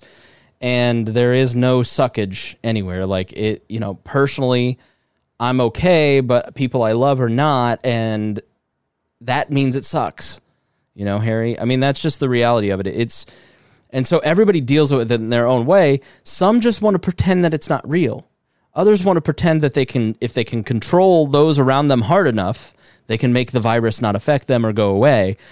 It sucks when you're not in control. Well, the small town I'm in right now, they completely acted. A lot of them have acted like there is no virus.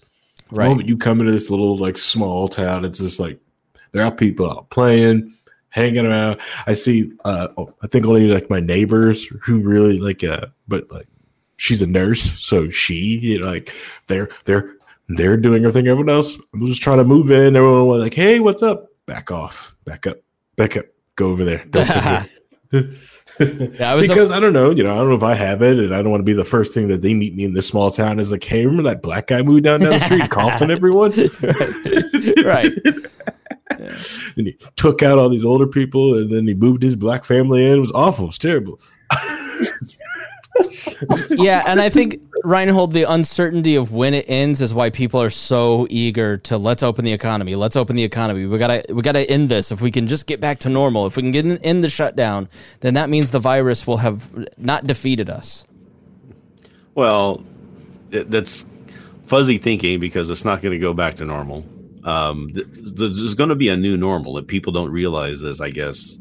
They think they're going to open up all the stores and everybody's just going to go flooding back in, and it's going to be a big heyday and the economy's going to roar back to life. And that's not it's not what's going to happen, because this isn't the first time that we've been through this sort of thing. And what you find is that people will change their behaviors because they're now aware of the dangers that are there. And this whole idea of personal space that we used to have that was kind of going away for a long time, people were getting into everybody's personal space. Now that's extended out to a 6-foot radius. And people are going to start trying to respect that as much as they can. And I don't know that ever goes back. I don't think that ever goes back. I think like the mask wearing thing, that is a permanent fixture in Asian countries. That's here. The non-shaking hands, Fauci. I'm all for not shaking your hand. I don't want to touch your dirty skin. Like, get away from me. I think that, and I have a big personal wide space. Like, I want personal space. I think, here's what I'm thinking, Reinhold. I want to start a campaign for more legroom. Hear me out on this. We're all a little cramped right now, and I think that if we just start a campaign where we just need more legroom, and if we take that to, never mind. I tried that joke in the Facebook group the other day, and nobody got it. Or maybe they thought it was inappropriate and I shouldn't have said it. But yeah, that's it. So, I mean, yeah, they're not going back to their old behaviors, is what you were saying. Yeah, we've been talking about the 1918 flu, right? So, I mean, how much similarity in reactions and how people went through that process and how they came out the other side and how kind of slow it was. The economy actually did better than people thought it was going to because of certain mechanisms. But the great thing about this, if there is a great thing, is that a lot of businesses are starting to realize they can change their business model and they can make money in a way differently than like they used to. So we're seeing different opportunities and different possibilities popping up for that, which is a good thing. But we're still going to see this return. Like, who's going to go back to a movie theater in the next 6 months, right? Nobody's going to be going back to the movie theaters. I think most of them know that they're probably going to close down. If you tested positive, you might. Oh yeah, you well, if you can get tested. Yeah. Yeah, so as people start to, I think that we are going to go back to it because we went through the 1918 thing, and then by the Roaring 20s, which was the economy kind of roaring back to life eventually after all of that, people were going back to doing the same things they were doing before. So people, and then the next generation is going to not realize. It's just like this generation didn't really take pandemics seriously because they hadn't lived through one before. So, that refresh of pulling back and changing society is going to happen, but it's going to slowly morph again and go back to similar ways as it was before. Maybe not exactly, but it's going to be different. Society changes based off what it experiences, and it's always changing, and it's never going to be the same as it was. It's not Norman Rockwell 1950s isn't coming back anytime soon. So we're different now, right? So it's kind of like that. And the technology that's going to come out because of this. I mean, three of us work in the tech sector. Can you imagine now all the security cameras are suddenly going to be loaded with IR to be able to detect temperatures as you walk into the room? Yep. And it's going to flag. Happening, yeah. I mean, we're already checking people with the little thermometers, but now imagine how I can go ahead and sell you a security system. It'll tell you the temperature of everybody walking in, their history of temperature, and everything else. All of that's going to come into play, and that's going to be there's going to be a lot of innovation, which has been actually the scary thing is this. We've seen more innovation from this virus in the medical community in the past 2 months than we've seen in the past 2 years. And I'll probably even go 5 years because the FDA has loosened restrictions. Before we tried to do telemedicine, you had to go through a HIPAA compliant protocol that was just almost impossible to adhere to. Nobody could get it, or if they did, it was only the big hospital chains. And surprisingly, they didn't want to share it. The FDA loosened the regulations, and now they just basically say, try not to use TikTok when you're talking to patients. And the other good thing, too, is that wearing masks really defeats facial recognition very well. Yes, it does. That and good sunglasses. You can learn a lot from the people of Hong Kong. So, Harry, I'm thinking of my new outfit is going to be a mask, but then I'm going to wear Ray-Ban sunglasses, maybe some aviators, and then a gray hoodie, and just kind of, keep it, just go full hoodie. Yeah, kind of like that. Maybe I'll even just lose the mask, and I'll grow a mustache too. What about that? What do you think? You're close to having to do that anyway because you're becoming so popular. No, yes. That you can't just go outside anymore without getting mobbed. It's right? so hard. You don't want to have that happen. It's so hard going out. They go, look, that's the guy from McDuffin memes. That's the guy that Ron Kendall hates. Yeah. Oh, Rob. Poor Rob, man. His audience is so dumb. I love Rob. He's such a good dude, but it was a fun day today. His audience is just... What did you guys do to Rob? Okay, all right, after show. Rob didn't have problems. Rob posted something, Chris made a comment on it, and then a bunch of the dumbest people I've talked to in weeks decided they wanted to have a say. And I spent about an hour and a half just like... It was kind of fun. I know, it was a fun time. So Rob posts this thing that, would you keep taking your car to a mechanic who for 3 months repeatedly wrongly diagnoses the problem, never repairs it properly, takes consulting advice from people who have been repeatedly wrong about your problem, and changes their mind on a weekly basis on whether or not the car is safe to drive? So I said, thank you for making the case that failed politician Donald Trump should not be reelected. This has probably 70 different comments. It's more than 70. It's over 100 because I'm probably 40 of those. I thought you were going to say people kept buying Mercedes-Benz and they had that brake issue last year and people kept buying Mercedes-Benz. But this person, Don writes, Dennis Beatty, I said good day. Just annoyed everyone. All right. Well, we need to start wrapping up. Let me first say that I should have done this early on, but I was just so in the zone that I didn't get to it. But I want to thank all of our patrons. Thank you all so much for being patrons. Thank you to our $100 a month patrons like Reinhold, Matthew Durbin, Christy Avery, Jeff Bennett, Jason Doolittle, Ed Brehob, Craig DaCosta, and Anthony Meyer. Final words from everybody. Let's go with Reinhold. One thing I did want to do is, I did promise I was going to do it when we were talking earlier, is that to bring up the point that you were making about focusing on Donald Trump now that he's made this big, huge blunder, is that we were seeing this before and we were trying to warn people about this before. And the reason we were doing that was to get attention so that maybe we could stop this from happening at a time when it was so important, right? So when those non-important things happen, but you're seeing the trend, you're seeing what the person is capable of and what he will do, that's the time to act, not after he's already destroyed the economy and didn't act soon enough and that sort of, all of that. And now he's trying to say he has this ultimate authority. Yes, you're right. Donald Trump is an authoritarian ass. Brian was right about hydroxychloroquine, and Harry was right about coronavirus. All right, you're all very smart. Mm-hmm. So I'm just saying that's the reason why people like me are being so annoying for the past year. I mean, I remember I was defending Trump for his first year in office. So I switched as the Mueller report came out and realized that he had, obstructed justice, and saw the pattern of behavior that he was going through over this thing that he says he wasn't guilty of, which was great. They couldn't find any proof of it. But if you weren't guilty of it, then you were fighting it so hard in such bad, illegal ways that it just told me about what the type of person you were. And that's when I started sounding the alarm against him. And I just wanted to make the case of why some of us are doing that when it wasn't about things that weren't necessarily as critical as a pandemic is. Brian? The funny thing is this. I think if this virus happens 4 years earlier and Obama's president, what's going to be different about it? Well, we're going to get probably a lot more comfort from, him talking, and people are going to be, very much, he knows what's going on. He'll have smart people on there.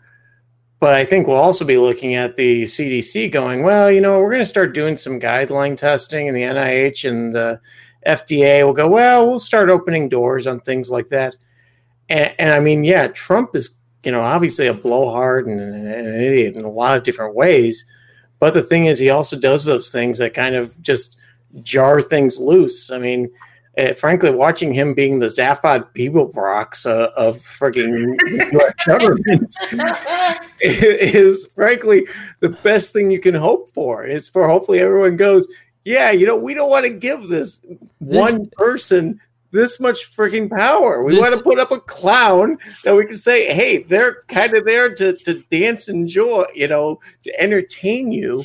And then finally we can go ahead and maybe get some real people behind the scenes. And Mike Pence, not real, but anyway, you know what I mean? We all dealt with that. Yeah, Mike Pence, he was asked about Trump's comments, and he said, no, I agree wholeheartedly with the president. He has all the power in the world. Yeah, I do think that there is an argument to be made that Donald Trump, his administration acts the way that most administrations act. It's just that there's such intensity in terms of covering him that people see things and they go, this isn't right. And so they may be more aware in the future.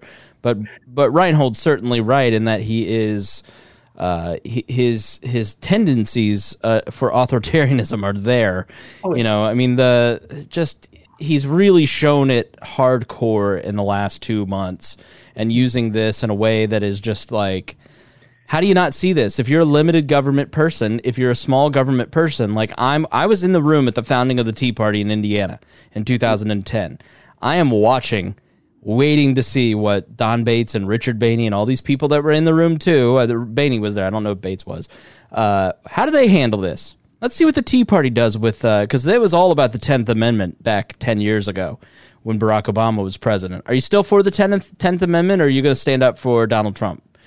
I thought there was a specific person who invented the Tea Party movement, wasn't there? Weirdly, she was not in the room. Yeah, it's weird how it's interesting because since she created it, I figured she would have been there. Yeah, and Lisa makes a good point. It wasn't if he wasn't such a damned baby who throws tantrums every time he's asked something. The reality is that Donald Trump, we're all kind of tired of living through whatever he is tantruming about that day. Like, instead of talking about the very real complex issues facing society, he plays the press and his supporters so well that these comments that we started with today are not what will be discussed when this episode is posted tomorrow, because he's now defunding the World Health Organization. It's already all over social media. That's what people are talking about. So instead of having the conversation about the stuff that we need to talk about, we're now having conversations about what Trump versus what petty fights this man is having every day. He's fighting with Cuomo one day and the governors one day, and then it's the press the next, and then it's the WHO, and then it's the Led Zeppelins, and then so it's like you can't get a break with this guy, and so it's just exhausting. And he illustrates a lot of stuff, and I'm exhausted by it. I'm done. That's what he wants. He wants you talking about that's him. What's going to cost him. That's what's going to cost him an election, because people are tired of it, and they know that it's coming from him. They're identifying that it's coming from him. He's instigating it, and they want to go back to some sort of normalcy. And that's what you're going to end up getting, I think. Yeah, but Biden, I don't know if Biden qualifies as normal. I don't think, like I said, it could have been a wet shirt. Yeah, it could have been a wet shirt that they put up that would beat Donald Trump, and by God, they decided to put up a wet shirt. Right. That's what they did in 2016 with Hillary. They put up a wet shirt. No, Hillary was a hated shirt with holes in it that everybody stank, that everybody wanted to get rid of. Felt bad, could kill you. And he only won by 70,000 votes, right? Against that, and Biden is not as hated as Hillary was. But if Biden gets up there, and I mean, Donald is really good at sticking meme names on people. I mean, he really is. He's already got his meme name for him. He's had Sleepy Joe for 2 months or 6 months or however long. It's going to be forgettable. It's not making any difference. The polling numbers are telling the tale. I mean, a lot of that stuff's not going to stick, I don't think. As I said, poll numbers are going to be, if this was happening, and you and I talked about this offline, if this is happening, if this pandemic is happening in September and October, I'm 100% on board with it. He loses bad. But, third quarter numbers will be coming out right in that time frame. Mm-hmm. And if we've got any sort of decent recovery, and I'm not talking back to where it was in February, but I mean, if we've got decent numbers where unemployment starts to look somewhat normal, then I think there's a different story there for him. But we'll see. Speaking of polling, before we go to Harry, our friend Abdul over at Indy Politics did some polling here in the state of Indiana, where Holcomb has not been he's been heavy-handed like all the governors, but he's not been like Whitmer bad at all. You can still go to restaurants or for takeout. I went to Meijer today to get my weekly groceries, that sort of thing. So his poll was 1,000 Hoosiers, and I think libertarians need to hear this because they don't understand that they're living in an echo chamber and that most people are not with them, and they're not messaging in the right way. So a new poll of 1,000 Hoosiers said 63% of likely voters approved how Holcomb was addressing COVID-19, 23 disapproved, and 12% had no opinion. Votes were more split down the middle when it came to how Trump was doing. 49% approved and 45% disapproved, and as you've seen that approval rating kind of drop a little bit. So by and large, most people may approve, by 60% of how their governor's doing, and then 50-50 on Trump. It showed Hoosiers are very concerned with the pandemic, with a majority, 58% saying they have very serious concerns, 17% saying they have minor concerns or no concerns at all. So everybody's very worried about this. A large majority of voters, 70%, say they have very serious concerns about a lack of PPE for doctors. Obviously, these questions were written a week ago in My How Things Change. Nearly 2/3 of voters say they have very serious concerns about companies going out of business and cuts to education, healthcare, and infrastructure in Indiana. So 75% have very serious concerns about the economy. Despite these key economic concerns, voters are less likely to say they have very serious concerns about taking social distance measures too far and hurting the economy. Only 33% of those surveyed said that they have very serious concerns. So if you think about 50-50 of the country being Republican, especially in a red state like Indiana where it may be 60-40, 33% of those Hoosiers polled have very serious concerns about the government shutdown. By comparison, 32% of voters say they have very concerns about dying from coronavirus. So people are more worried about the economy and other people than they are about themselves. Only 32% are actually worried about an existential threat from coronavirus, which kind of tells you that they'll make good decisions, but they also this is a little bit, they're persuaded by what they read and hear. 14% say they lost their jobs or had been laid off. 13% said they lost hours or income. 7% say they're afraid of losing their job. And 31% of voters say they feel secure in their jobs. The remainder said they were already unemployed. So 81% of Indiana approves of the shelter-in-place order. 18% oppose. So 81% of Hoosiers are okay with the government shutdowns.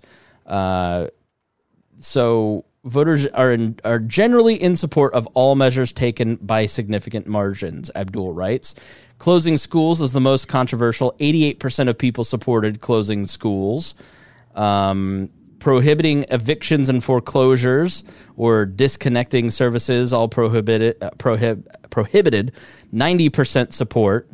The most intense support is for prohibiting utilities disconnection services, with 83% of likely voters saying they strongly support it.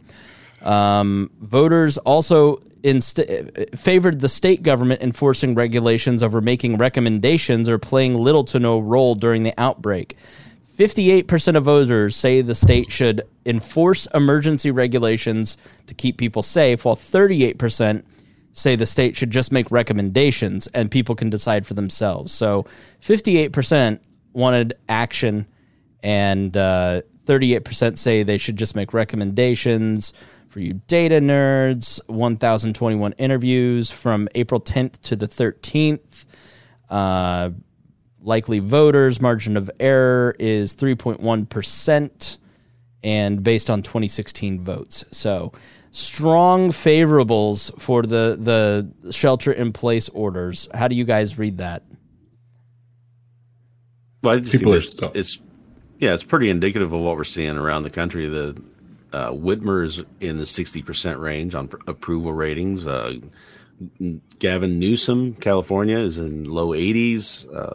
Cuomo's in the mid to upper 80s%. And these are all approval ratings for these governors. So in a time of crisis like this, when something's happening and you have a leader get up and just seem competent, the people will rally behind that. We saw that in 9/11. We saw that several times in the past as well. People will rally behind that. I mean, look at George Bush Sr. when he went into Kuwait to kick Iraq out of Kuwait, right? So his numbers went up in the 70s. So being a competent leader, your poll numbers will skyrocket, except for Trump didn't.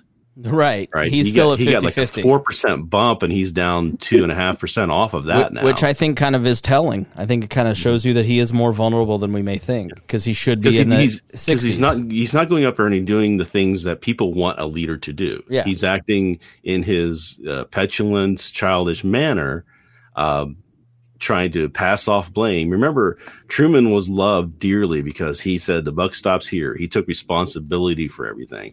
And Trump said that in 2013, I think it was, where he said that whoever's in charge, whoever's the president, he owns it, whether it's his fault or not. It's his fault.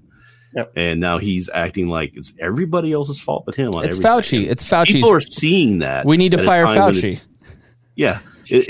People are seeing that at a time when he's on there every day. Imagine being starting to notice this. Yeah, imagine being the president of the United States and you're blaming a low-level bureaucrat for destroying your economy. The bureaucrat that you issued his CDC guidelines, you're the one who had to sign off on that shit. Like, it's just unbelievable how, and people buy it. They fall for it left and right. This happens all the time in corporate America, though. CEO makes a poor decision based on data, and not my fault. I'm sorry that we decided to spin off the company and do stock buybacks, and for $3-4 billion, which would have floated us for 5-6 years, or for a year or so. Sorry that we did all the stock buybacks to make my numbers look good. Now all of a sudden I need $5 billion from you to keep the airlines going. Right. You fire the CFO instead of taking responsibility. Right. CFO, and the CFO doesn't exactly like walk out the door in handcuffs. He's walking out with his lovely little separation package and things like that, and he'll go be a CFO somewhere else. But the problem is you can't do that to the government except when you kick them out of office and the next person in line meet the new boss, same as the old boss. So again, you get right back to it. But that's the thing. That's why the feds are so horrible at this, is that there's no delineation of power. There's nobody that wants to do anything. And frankly, the other side goes, well, our guy's less stupid. So here you go. Yeah. You have to remember who benefits. Cui bono. Who benefits from saying this? Who benefits if Donald Trump wants to fire Fauci? Who benefits? Right. And for what reason? Like, you're telling me he's such a weak president that he got bamboozled by Anthony Fauci. You're telling me that you want to fire Fauci because your president is so easily manipulated and persuaded that Anthony Fauci, this meek man, tough guy. Yeah. Right. He came in and forced your big, strong, tough Donald Trump to issue these CDC guidelines that governors started following left and right. Like, that's your argument, is that your president is so feeble-minded that he got bamboozled by a low-level bureaucrat that has just survived 5 administrations. It's just so stupid. Hoodwinked. So if cockamamie stories everywhere, just remember, like, who benefits? If somebody's pushing the idea that is not mainstream, who benefits from that? Wonder why Ron Paul's targeting an anti-vax message when he has a homeschooling curriculum, right? Like, who benefits? Yep. So you have to ask yourself these questions. Harry, final thoughts. All right. I'm kind of glad, out of all the tyrants that have been in charge of the landmass known as the United States, I'm kind of glad it is Trump in charge right now, because of the simple fact that everyone is so hyper-focused at him and what he's doing and not going to want to let him keep these powers. They would allow all those other tyrants keep the damn power, let them say what they want and just go with it, because right now so many people are scared. And it's kind of neat and kind of amazing to watch people who, like, all about wanting a strong federal government to do all the things, to now they're like, all right, now we want to do a 10th Amendment. Now we want to do all this. This is great. This is great. This is great. We're having these type of conversations. The other thing is, I wanted to go and tell people out there is, once again, as you are creating these small communities and these great friendships in your little private Facebook groups or anything else, get off those platforms. They're killing you. They're actively killing you. They're the reason why you didn't get this information. They're the reason why you didn't get this information only from Joe Rogan's podcast and other things like that. It's because anytime anyone shared that information, it was stopped. These platforms are killing you. Get off. Find another way to get the information. Get off the damn platform. Going back to incentives, these algorithms incentivize stupid. Yep, they do. Get off YouTube. Get off Facebook. You know, you heard them. They wanted to start using your pocket of sensors called a phone. They want to use this to track you. This is insecure. No matter what platform, no matter which version you have, it's unsecure. You can't secure it. Get away from it. Use just as a phone. Put it down. Get away from it. Okay? It's okay. Use something else. And just because mine doesn't have a, like, if it has a GSM antenna in it or a CDMA antenna, guess what? It talks to the tower's ear regardless. Okay? It doesn't matter. Okay? Get off those systems. Craig DaCosta, by the way, look at the comment. Craig kind of got you there. Yeah. He says, wait, I'm on one of those platforms you're watching right now. Yeah, and it's okay to jack the signal because you can't stop it to get out and tell people to leave. You know, you're not going to flout someone to going back in the city like, hey, you probably should get away from this. This is going to good. You should walk away. I have deleted the Facebook app from my phone this week because my thing I always needed to have these apps on my phone because I was at work. I had to do work with these apps, and there's a couple times where I've had to download it to do a specific action. But I've deleted Twitter and Facebook off my phone completely because I'm like, I need to make the choice to go walk over to the computer if I want to go shitpost, right? Use it through the browser. Do I need to spend all day? So, all right, for my final thing, this is from the Imagine If You Were Reading This in 1989 desk. Roger Stone suggested Monday that Bill Gates may have a hand in the creation of coronavirus so that he could plant microchips in people's heads to know who has and has not been tested for COVID-19. Whether Bill Gates played some role in the creation and spread of this virus is open for vigorous debate, he said. I have conservative friends who say it's ridiculous and others who say absolutely, Stone told Joe Piscopo, host of the radio program on 970 AM. It's Joe Piscopo? Yes. Well, then never mind. I'm sorry. I was going to ridicule it there for a second. He said from New Jersey. Yeah. He said regarding President Trump, he and other but Bill Gates and other globalists are using it for mandatory vaccinations and microchipping people. So we know that if they've been tested over my dead body, mandatory vaccines, no way, Jose. He told about Donald Trump, who he said is a legend. Now there has been Bill Gates has said some things along those lines, and which prompted Bill Barr to actually come out and say, as long as I will never allow microchipping of people if I am Attorney General. So. Yeah. Well, just Roger Stone talking to Joe Piscopo about President Trump. Just if you want to know about the degeneration of society and the just how far we're. Oh my. Okay. Thank you. He wasn't doing this from a jail cell, right? Where he's supposed to be at. He's still waiting to go to jail. I believe so. I believe he did this. The other thing I want to play for people that I really liked was. I have never been a huge Chris Cuomo fan. I have always thought that he's part of the problem, and I always thought that he was kind of dense. Mm-hmm. And he always is kind of hyperventilating. And in my de-evolution into watching cable news since I've been working from home, which is why if you follow me on Twitter, it's basically me just talking to Twitter about the cable news because I'm lonely, like an old man.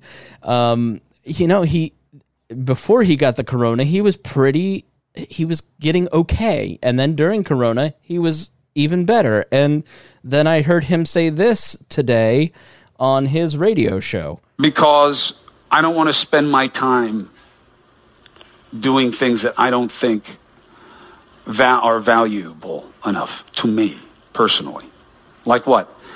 Well, I don't like what I do. Professionally, I've decided. I like doing this show. I like talking to you guys. But I don't value indulging irrationality, hyperpartisanship. I don't think it's worth my time. And I don't want some jackass, loser, fat tire biker to be able to pull over and get in my face and in my space. Oh man, I am an idiot. I apologize. Hold on. To be able to pull over and get in my face and in my space and talk bullshit to me. I don't want to hear it. And just like you would, right? You're not going to tolerate that, right? Some cat just basically pulls up in the driveway next to yours and starts getting in your face about stuff. How's that going to go? How's that going to go? Right? That matters to me more than making millions of dollars a year. That matters to me more. Why? Because I've saved my money. Yeah, so I don't know if he's quitting, but it certainly sounds like maybe he'll think a little more about how he does a show. And I invite everyone to go listen to the most recent Common Sense with Dan Carlin. It is absolute art, as everything Dan Carlin does, and he's so right on. And please, go listen to the episode Inviting Caesar or something with Caesar in the title. Dan Carlin's Common Sense. All right, thank you so much for watching. Thank you to Brian and Reinhold and Harry for being here, and we appreciate you watching online. We typically do the show on Tuesday evenings at 7 Eastern, so if you want to watch on Tuesday nights for the notification, go sign up on the YouTube and get the alerts when we post a video. We try to do full video of everything that we do now. And you can watch the stream, participate in the comments. Really enjoyed having, Lisa and Dion and Craig and some other people participating while we did this. That was a nice touch. It was fun, and so we'll continue to do more of that. Thank you to all the viewers like Jeff, and we really do appreciate it. So if you enjoyed this, if you learned something, then please share it. You have no idea. Like, the 2 episodes in the last couple weeks have been already, they're 5 times bigger than what we normally do. And it's really starting to grow. People are starting to pay attention. We're trying to do something different. I think we have content that is, I think we have the best podcast in the entire world. And if you agree, then please share that. I would really appreciate that. So thank you, everybody, for watching, and help us grow. We really do appreciate it. Thanks to our patrons. And thank you guys for being here. We will see you next week. You're listening to the We Are Libertarians Network, and you can find more great shows like this at wearelibertarians.com. Shows like We Are Libertarians with Chris Spangle, The Brian Nichols Show, The Boss Hog of Liberty, Now Hear This with Chris Spangle, Gingerarchy with Tricia Stewart-Mann, and our training podcast, Upward, Libertarian Activism. All of these shows are supported by our patrons. If you'd like to become a Patreon member, visit wearelibertarians.com. Thank you so much for listening to this show.